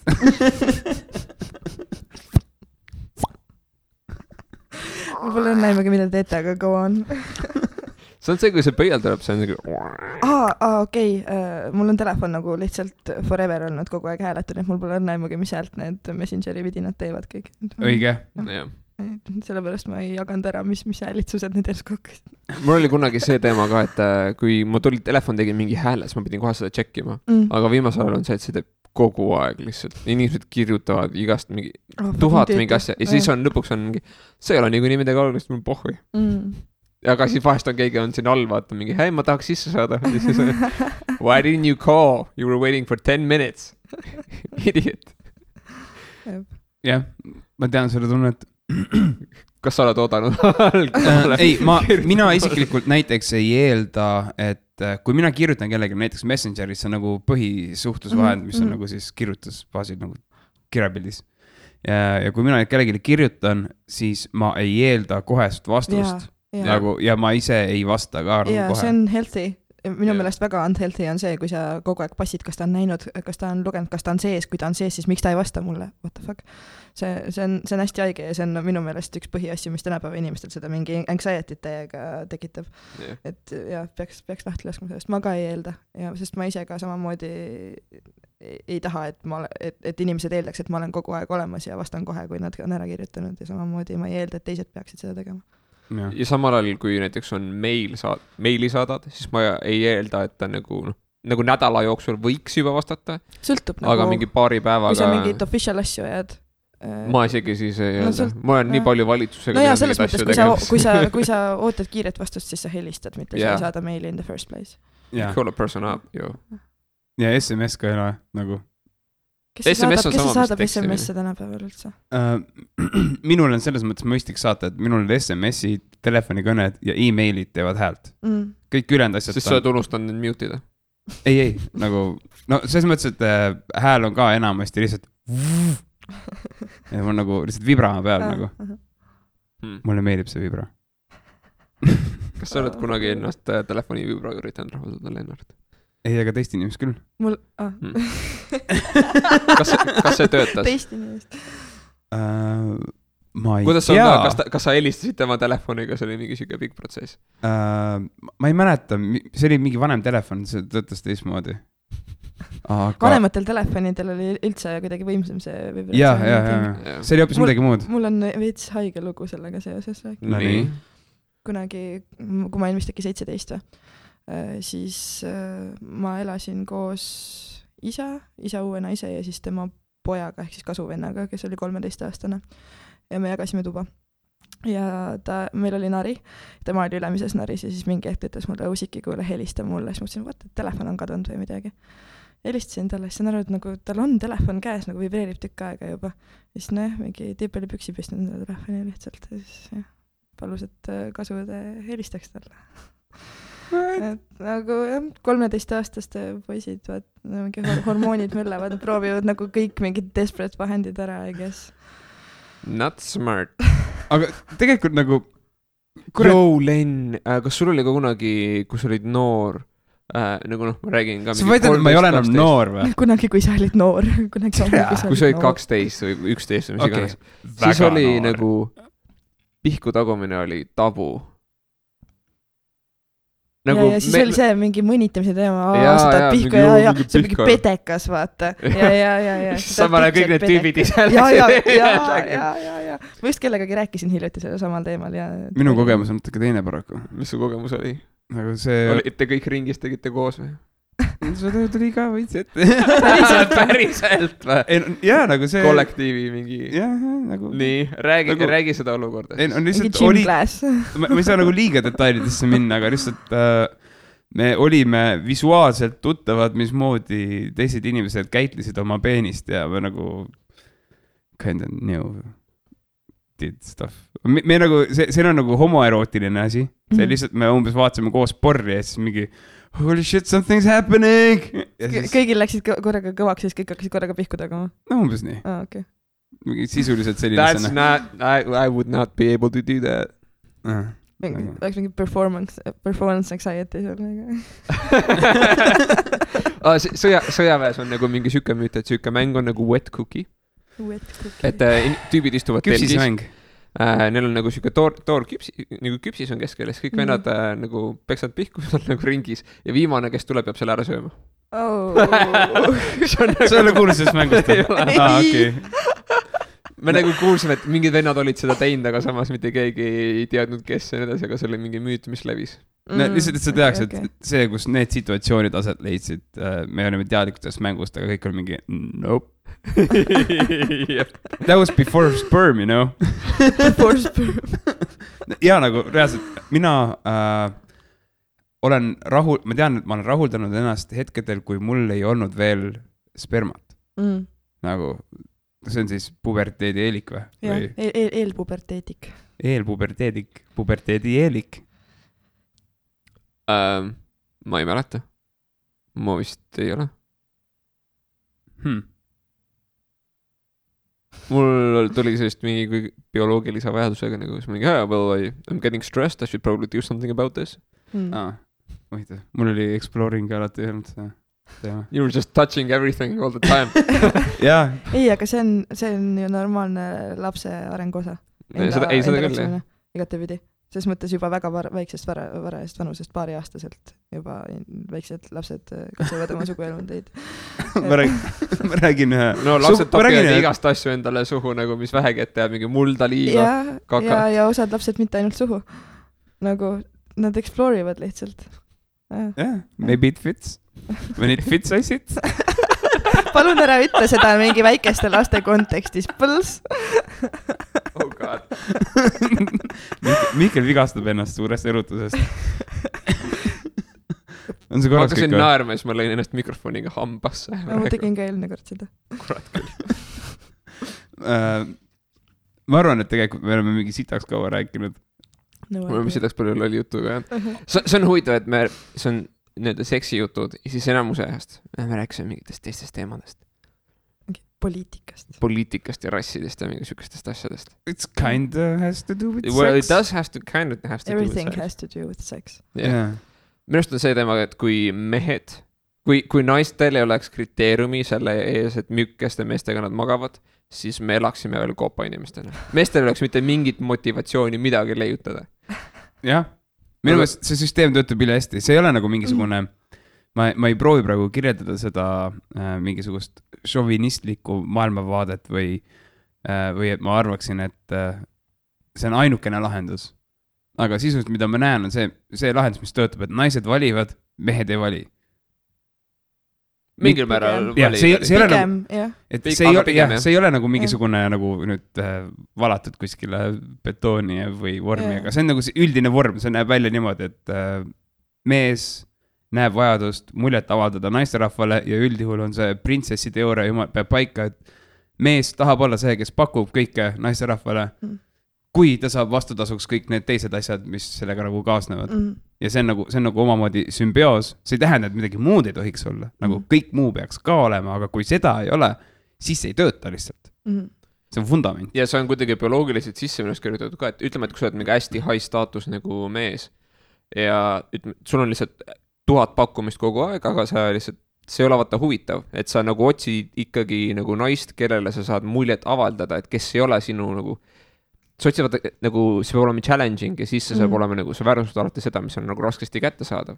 Ja sellepärast see on nagu, see on kuidagi bioloogiliselt, sa nagu vajad seda, et see oleks raskesti kättesaadav. Kui see on liiga kerge, siis sa väärtused seda vähe, siis on mingi, fuck it. Yeah, anyone could do this. Jaa.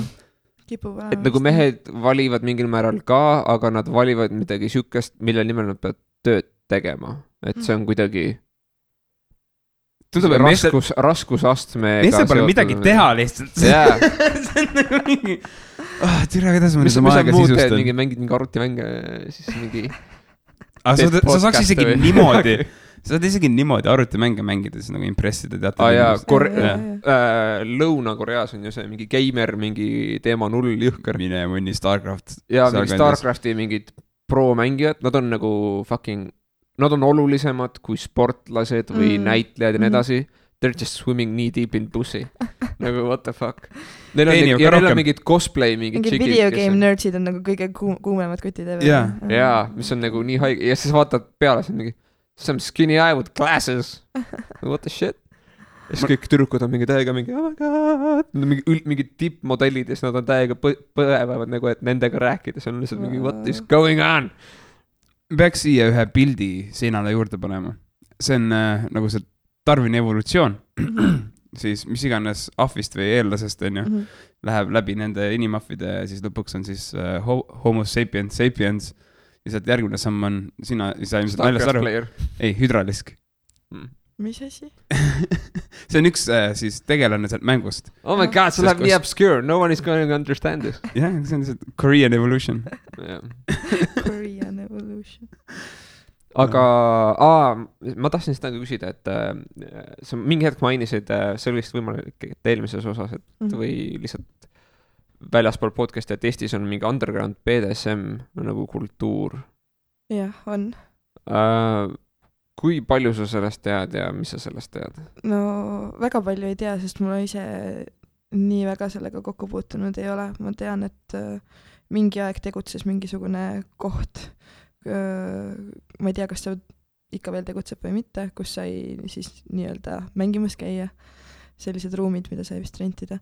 Ja... Mängimas käia? Aha, jah. Alas on nagu mingi 50 Shades of Grey room, kus on inimesed on aheldatud kinni. Põhimõtteliselt jah, ma arvan, et keskmisele inimesele see paralleel tuua loob kõige parem visuaali sellest. Aga on mingid fetišpeod olemas näiteks. Okei. Mida tähendab fetišpidu? Swingers peod. Ma ei ole nendel ise käinud, meil oli sõbrannaga plaan minna swingerite peole ja vaadata, et mis toimub. Aga toimub, mingid asju toimub, aga see on suhteliselt jah, siuke low-key. Millegipärast ma kujutan ette swingerite peodudest midagi kohutavat.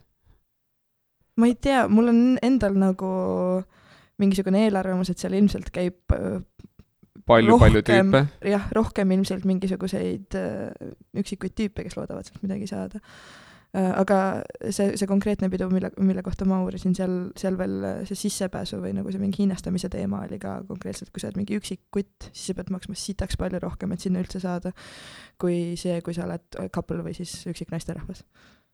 Yeah. See kuidagi balance'iks siis ilmselt seda. Kui palju selline lõbu maksab siis? Minu meelest see pidu, mille kohta ma uurisin, seal oli minu meelest tüübile sissepääs äkki mingi 100 euri. Üks õhtupoolik mingisugune siis. Just, ja siis naistele oli ikka kõvasti vähem, äkki mingi 30 euri või mingi siuke. Wow. Huvitav, kui paarikend, see on 50. Seal oli veel mingi see, et kella ajal nagu mida tund edasi, seda odavamaks läks, vaata, seda vähemaks ilmselt valikut jääb. Ja... Samas ma ei tea, nagu tüüpidel on see case ka, et once you're done, then you have to recharge for like 10 minutes or 15 minutes or whatever it takes. Sõltub kutist, jah. Mõttes 10 minutit on clairvoyance ja really, really want to take a nap. And then you're good to go. 10 minutit on isegi hästi ju, sest mõttes ma olen pigem kuulnud, et läheb pool tunnikest või niimoodi või kauemgi. Oleneb, mis sa söönud oled. Oleneb, mis sa söönud oled. Yeah. A lot of pussy. I need nap. Ei, aga see on... Minu arust see on kõik nagu toidu taga ka, et kui sa oled nagu palju proteiini tarvitanud ja sul on nagu kõik nagu funktsioonid töötavad, sa oled nagu noh. Aga see pole ju ainult see, et kas sul füüsilised funktsioonid töötavad, lihtsalt kui sa tuled, siis pärast seda sul see nagu elutus on nii maas, et sa ei taha kohe uuesti. Ja su keha läheb recharge'i, vaata. Ta peab nagu tootma ja kõik seda, aga ütleme, et kui sa oled ja, aga see ei ole ainult füsioloogiline, vaid see on nagu psühholoogiline. Ja, aga see selles suhtes, et vaata, meestel on see case, et või noh, pidevalt olema, ma olen tähendab, minu juures on, et nagu once you come, you really, really want to take a nap, et su keha tahab nagu lihtsalt mingi well, let's just repair itself real quickly, et ja kui sa lähed nagu näppima, et su nagu, kui sa magad, siis su ajukeemia nagu läheb baseline'i, ta läheb tagasi nagu nulli, kui sa oled masendunud, hommikul ärkad üles, sul on fine, kui sa oled nagu happy, hommikul ärkad üles, sul on fine. Ja sarnane protsess hakkab käima, et kui palju sa annad selle nagu unele selle kuidagi nagu tasakaalust ära, siis sind annab uuesti nagu otsast nagu nulli stimuleerida, aga see ei ole nagu see, et sa saad jätkata sellest samast kohast. Sa pead hakkama nagu baseline nagu serutusprotsessi uuesti nagu käima tõmbama. Et see käib kuidagi niimoodi, aga minu arust seda saab nagu päris kiiresti isegi, alati ei ole, see on jälle oleneb nagu, mis su mingi väsimusaste on, kui palju, kui sa, ma tean seda, et kui sa palju trenni teinud ja su nagu keha on koormatud, lihased on koormatud, siis sul läheb nagu taastumisega kauem aega, lihtsalt sellepärast, et well, your body's telling like, wow, hold your horses, we're juggling 5 things at once here, this is not happening.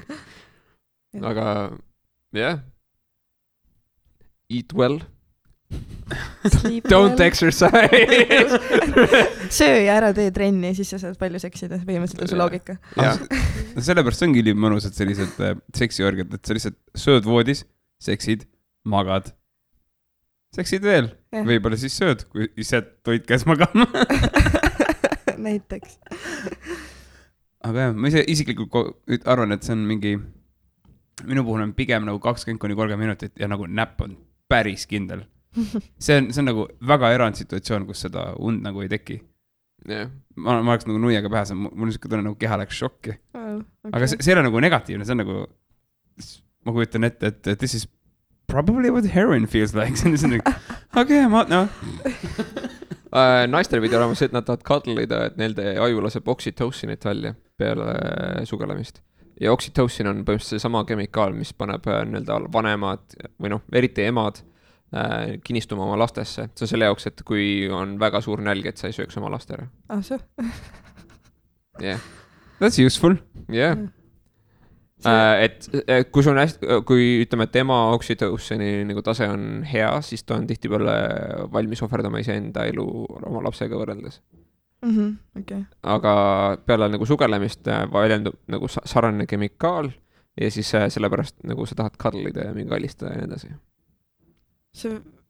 Ma ei tea, see vist on jah pigem naiste teema, samas ma isiklikult, mul sõltub see sellest, mis levelil closeness mul selle inimesega on. No, kas ma tahan taga cuddleida või ma tahan kujumida. Just, I'm done getting out of here real quickly. I'm done. Yeah. Mul on ainult ühe korra elus on see, et peale sugelemist mul on mingi, alright, I now want a cigarette. Ja siis ta pakkus mulle sigareti ka ja me on mõlemad nagu, ei olnud nagu mingi hullud suitsetajad või midagi, see oli vist austraal ja mingi lõpu poole või. Ja see oli nagu, see oli nagu ideaalne nagu olukord ja ma ei tea miks, aga see tundus nagu kuidagi siuke hästi huvitav nagu nähtus, et mõlemad olime samal lainel ja mõlemad olime mingi jep. Ja see oli kuidagi, see oli hästi kuidagi nagu mänguline kõik, aga see oli nagu üli fun ja meil oli nagu omavaheline banter oli hästi nagu fun, et nagu me võisime kogu aeg üksteisele nagu mingid naljakaid kommentaare visata nagu ükskõik mis momendis. See oli kuidagi lihtsalt, see oli siuke nagu huvitav veider asi. Okay. Oota, kas sa eelistad pigem nagu sellist tõsist sugelemist, sellist nagu karmi ja rautamine. Ja rautamine, vaata see, kus mingi pigem nagu soimusõnad ja asjad või huumoriga pooleks? Mõlemad on minust atraktiivsed variandid. Ja vahest on nagu mingi siuke hästi intiimne kuidagi mingi järk võib ka olla nagu fun. Samas selles suhtes, et see oleneb vaata tujust ja päevast ja inimesest ja nagu mis iganes.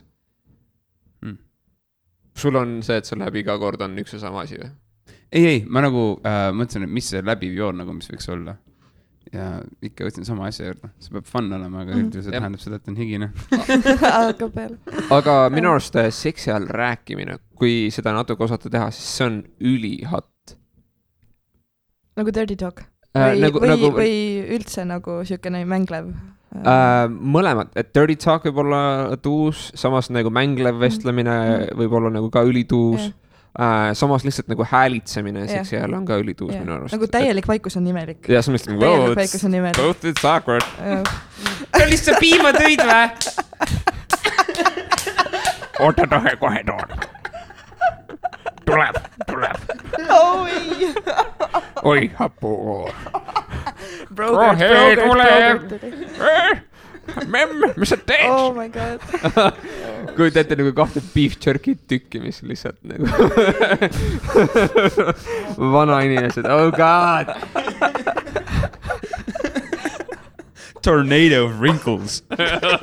Mida? Oh god. Aga ei selge, no tore, et kuulasite. Oli naljakas. Ma ei tea, kas ma tahan selle noodiga. Now it's awkward. Now it's really awkward. Täna ma kõtsin vana inimesi oma vahel sugelema, see ei ole reaalne. Aga see on omamoodi midagi ilusat. Nagu, kui vaadata sellest... Kui on kaks vana inimest, kes armastavad üksteist, see on nagu cool nunnu, aga samas ma ei taha neid ette kujutamas oma vahel nagu mingi sugelemas. She is nasty. Ei, aga sa ei pea vaatama seda selle pilguga, kas see sinu jaoks on erutav või mitte. Vaid sa vaatad seda selles kontekstis, et üli awesome, et neil toimib see asi sellis vanuses veel. Nagu. Ja siis see ei ole nästi. No siis sa vaatad seda hästi kuidagi kliiniliselt mingi, hey, their parts are still going. selle automootor töötab või kummid ei ole veel tühjad umbes. No see ei saa juhtuda niisama nagu... Aga sa ei vaata, et kas sa tahaksid selle autoga sõita? That's a nice car. A bit old for me, but... I'm glad your car works, son. Real glad. Ta ikka ei taha ära lõpetada. Me tahame paremat nooti leida. Mis on kõige vanem inimene, kellega te olete kunagi sugelenud? Praegu mõtleme vanuse vahe peale. Ja ka kõige vanem. Holy shit, ma ei teagi. Ei ole väga vana. Ma arvan, et mul ka väga minust palju vanem ei ole, sest see väga palju vanem teema ei ole kunagi läinud peale mulle. Ma tean kindlalt 32. See on kõige vanem inimene, kellega ma olen sugelenud. Ja kui vana sa ise olid sel hetkel? 28. Okei. Aga ma olen olnud ise samal ajal, kui nagu ta oli vist siis oli 31 äkki ja siis mina olin 22. Et siuke nagu vanuse distants on olnud. See on juba midagi muud, vaata. Yeah. See on nüüd see, mida mina leiaks, et see on reaalne vanuse vahe. Kui see 28, et teine 32 juba midagi. Seepärast, et minu arust, kui sa üretad umbes 25, 26, 27 võib-olla niuke selle lävepaku, siis on juba täiesti savi. Nagu, it really doesn't matter. Yeah, unless that other person is like 50. No yeah, see on nagu suur vahe juba. Yeah. I don't know, some 50-year-olds are pretty hot. Jaa, aga sõltub jälle... Monica Bellucci samal ajal looks hot, super hot. And those goddamn Asians never get old. Ei, see on nagu noor, boom, järsku nagu suur ja neil on nagu vana. Mingi teema, neil käib klikk ära ja siis nad on muutuvad lühikesteks, paksudeks, memmedeks. Raugastuvad. Ma nagu mõtlesin, me nagu saame juba ilusate asjade peale, siis tõmbas kohe tagasi kortsu. See on kõige mitte seksikam juttu üldse. Räägime vana inimestest lihtsalt. Aga me oleme terve tsükli ära teinud nagu. Põhimõtteliselt me rääkisime nagu mingi paariaastastest lastest, kes katsuvad ennast kuni vana inimesteni. Ja erinevatest rassidest. Ja imikud pidi masturbeerima. Nagu niimoodi näiteks kuidagi nagu krampidega, ma näitan praegu jutumärke. See on nii nagu üks mu tutvustas seda protsessi. Ja välja näeb niimoodi, nagu ta ajab oma jäsemed krõnksunud enda ette ja teeb kuidagi niimoodi, siis see on nagu osa mingisugusest masturbatsioonist. Äkki ta lihtsalt situb samal ajal? Ei, kuigi väga sarnased sellised liigutused. Alakehega töötamine, see ei ole lihtne. Teeb kegelseid. Yeah. Ma kuulsin, et mingi teema oli, et mingid inimesed konkreetselt naudivad nagu situmisprotsessi, et see on enda jaoks erootiline ka. See on nagu, what? Iga kord, kui sa lähed vetsu, siis on lihtsalt mingi... Good for them. Yeah, but that would be super confusing for me. Mõtle, kui lihtsalt sa lähed vastu prillauda, mingi, what? Ja siis... Real smooth. Yeah, that would be really smooth, man. Kas ma kujutan nüüd õigesti, et sa istub poti peale? Aga situma ja siis suddenly boner. Ja kohe, kui mingi liikumine toimub, siis sul on boner või? Ma ei tea.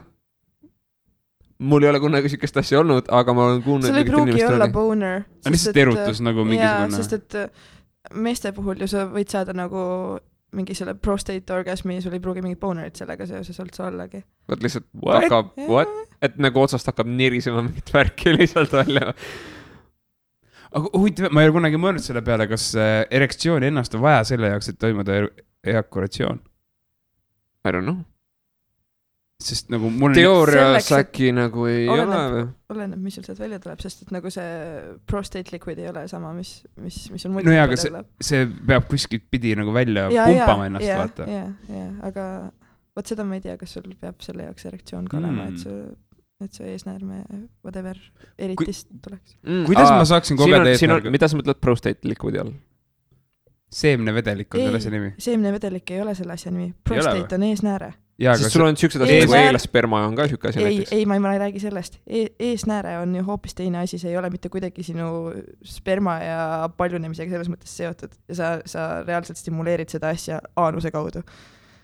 Ja selleks, ja nagu milking the prostate, olete kuulnud sellist asja? Ei, no okei. Well, that's a new one for me.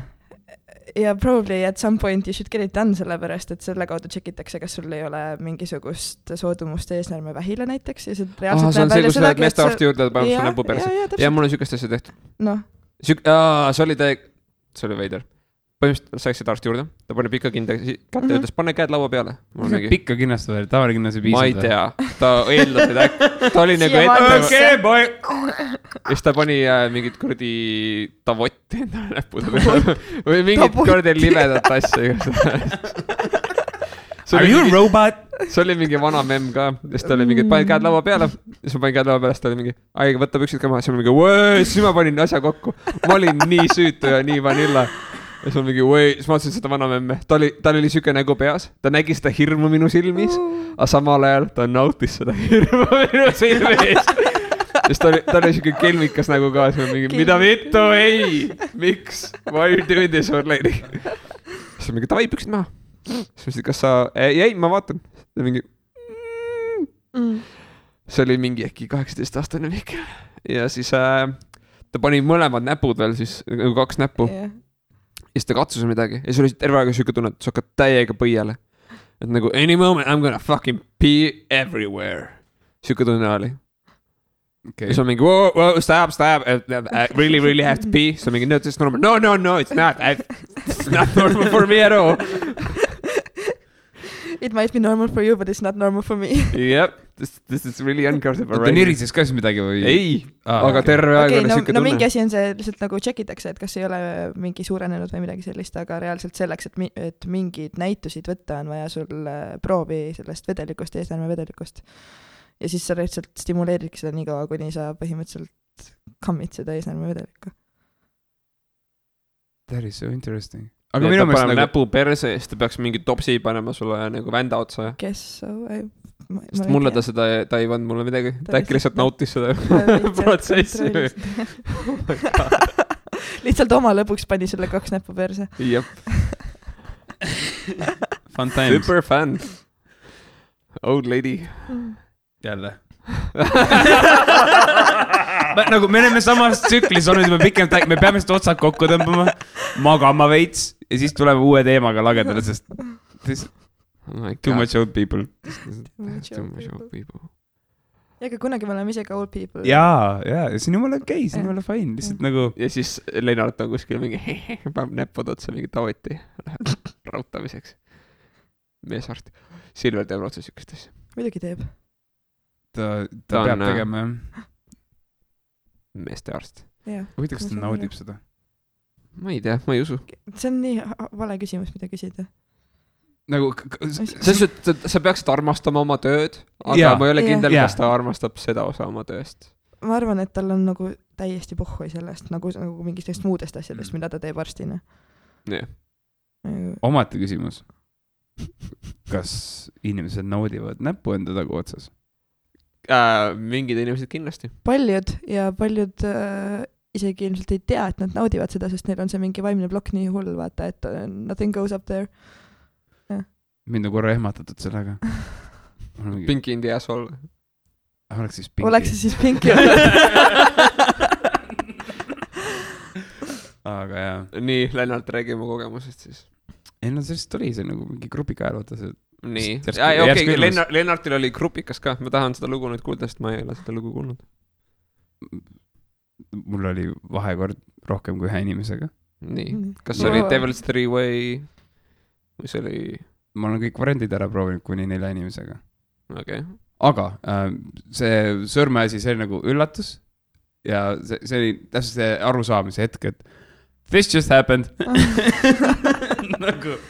Aga sellises situatsioonis sa paraku annad väga suure osa oma kehast nagu ära, sa nagu, sa pead nagu arvestama sellega, sa jagad keha almost anything. Just hea oleks nagu enne sükse asja tegemist läbi rääkida, et kas see on okei juba sellepärast, et kui sa ei oota, et sulle midagi sinna pistetakse, siis see ei pruugi väga hästi lõppeda, vaata.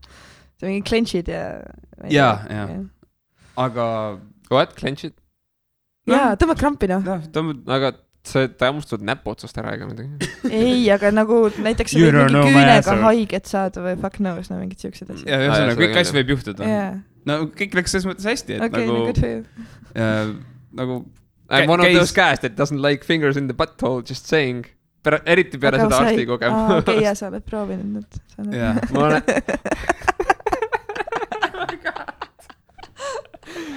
Aga vähemalt sa nüüd tead nagu kindlusega öelda, et sulle ei meeldi see. Mitte nii, et sa arvad, et sulle ei meeldi. Jah. Aga võib-olla sulle meeldiks, kui oleks ainult üks näpp. Ja ei oleks kummi kindas. Ja ei oleks vana naine. Kes samal ajal naerab maniakaalselt.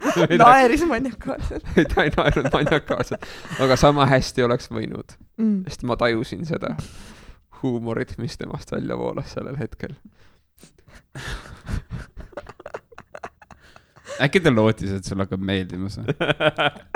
See oli siiras lootus mingi. Tuleb minu mingi taguotsa I'm going to show you sight you would never believe. Türa Lennart. Mine perse. Ja mitte minu omasse. Jesus Christ.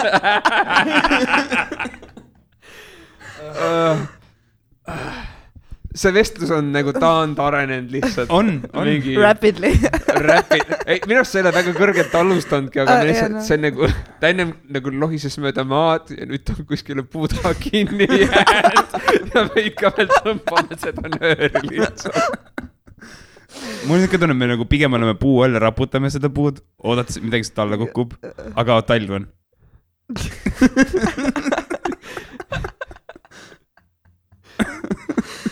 Siin ei ole hetkel vilja. Siin ei ole midagi alla raputada. Võib-olla saad oksaga pähe lihtsalt. Aga mul on hea meel selle üle, et ma sain informatsiooni praegu sekslelude kohta. Ma nagu pigem eelistan nagu sellist reaalset füüsilist kontakti. Nagu midagi kehasoojuse juures on niivõrd nagu, see on nii õige.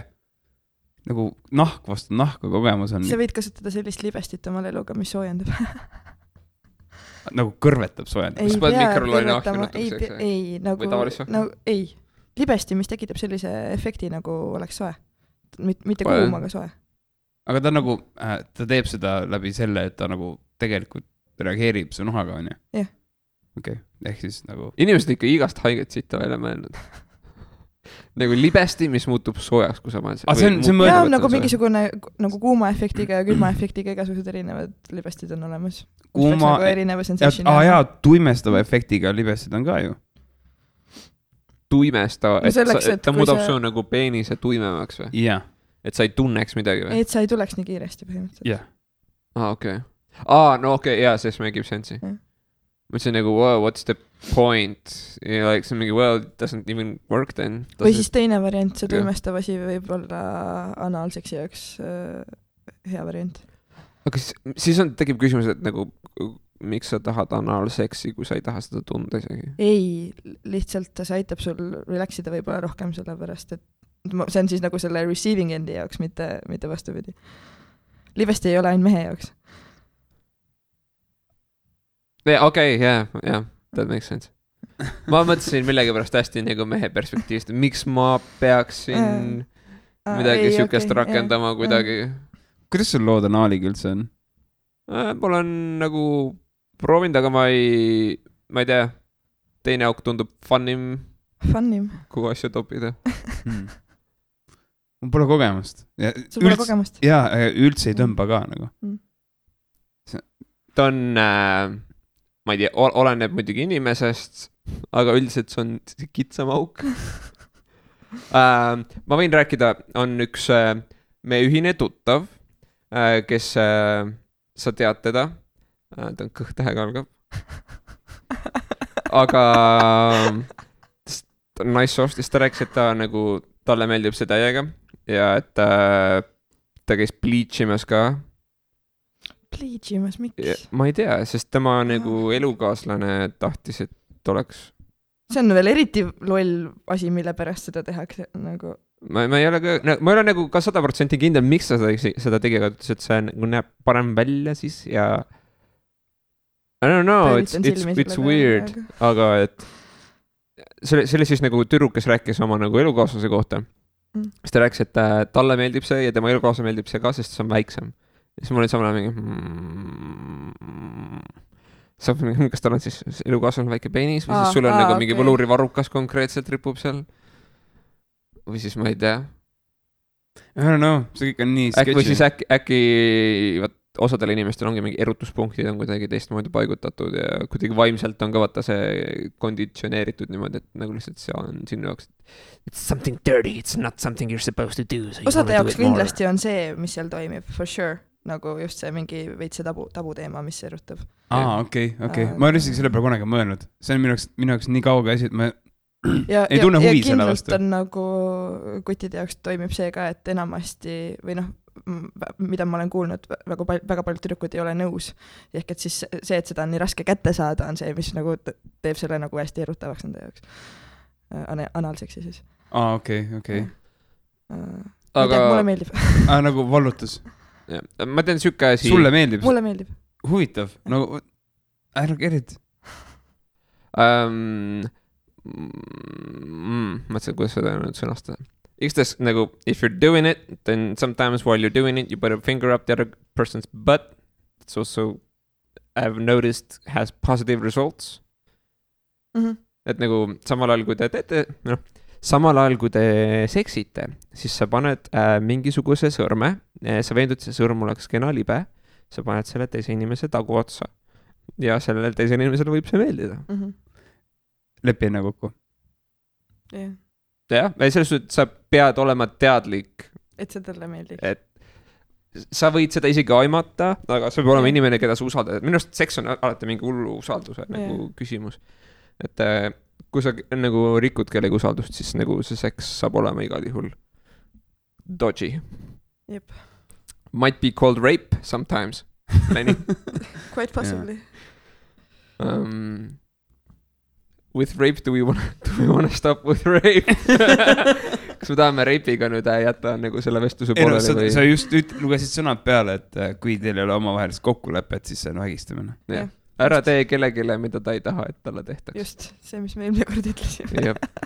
See ei muutu. See ei ole mitte kunagi olnud teisiti. Ja see on nii universaalne absoluutselt igas olukorras. Juhul kui nagu sa ei ole lapsevanem ja sa ei taha panna oma last tervislikult toitumist, ta on ainult suhkurt söönud, siis ta peab sööma tervislikku toitu, ära toidu oma last ainult mingi cheetostega, come on. See on tark soovitus. Aga seksi osas, don't do anything, I don't doesn't want to get one girl. Wow, mul on veits on naerimisest on põsed valusad. Poor you. Aga ma tänan, et te kuulasite meie põnevaid lugusid, kuivõrd põnevaid. Väga all over the place. Tänan, et sa tulid jälle. Ma loodan, et sa tuled veel mingi hetk. Meile külla. Jeesus. Jeesust ei ole siin. You need Jesus. Mulle öeldakse seda kuidagi väga tihti millegi pärast. Girl, you need Jesus. No, really? Yeah. Äkki nad mõtled Jeesusele midagi? Ei, mul on mingid paar sõpra, kes peavad vajalikuks mul aeg-ajalt moraali lugeda või midagi sellist. Äkki nad teevad seda nagu lihtsalt irooniaga mingi girl, you need some Jesus in your life. Wink, wink. I wish. Performs miracles. You need Jesus. Yep. Local stripper. Yep. Kas see Biiblis oli see, et Jeesuse naine... Ei, Jeesus üldse hängis nagu paljude mingi sükeste nagu prostituutiga või mingi süke teema oli. Nagu, et kõige püham vend on lihtsalt mingi he was just all over the place. Did drugs, pimp, was drinking lots, had a sex cult.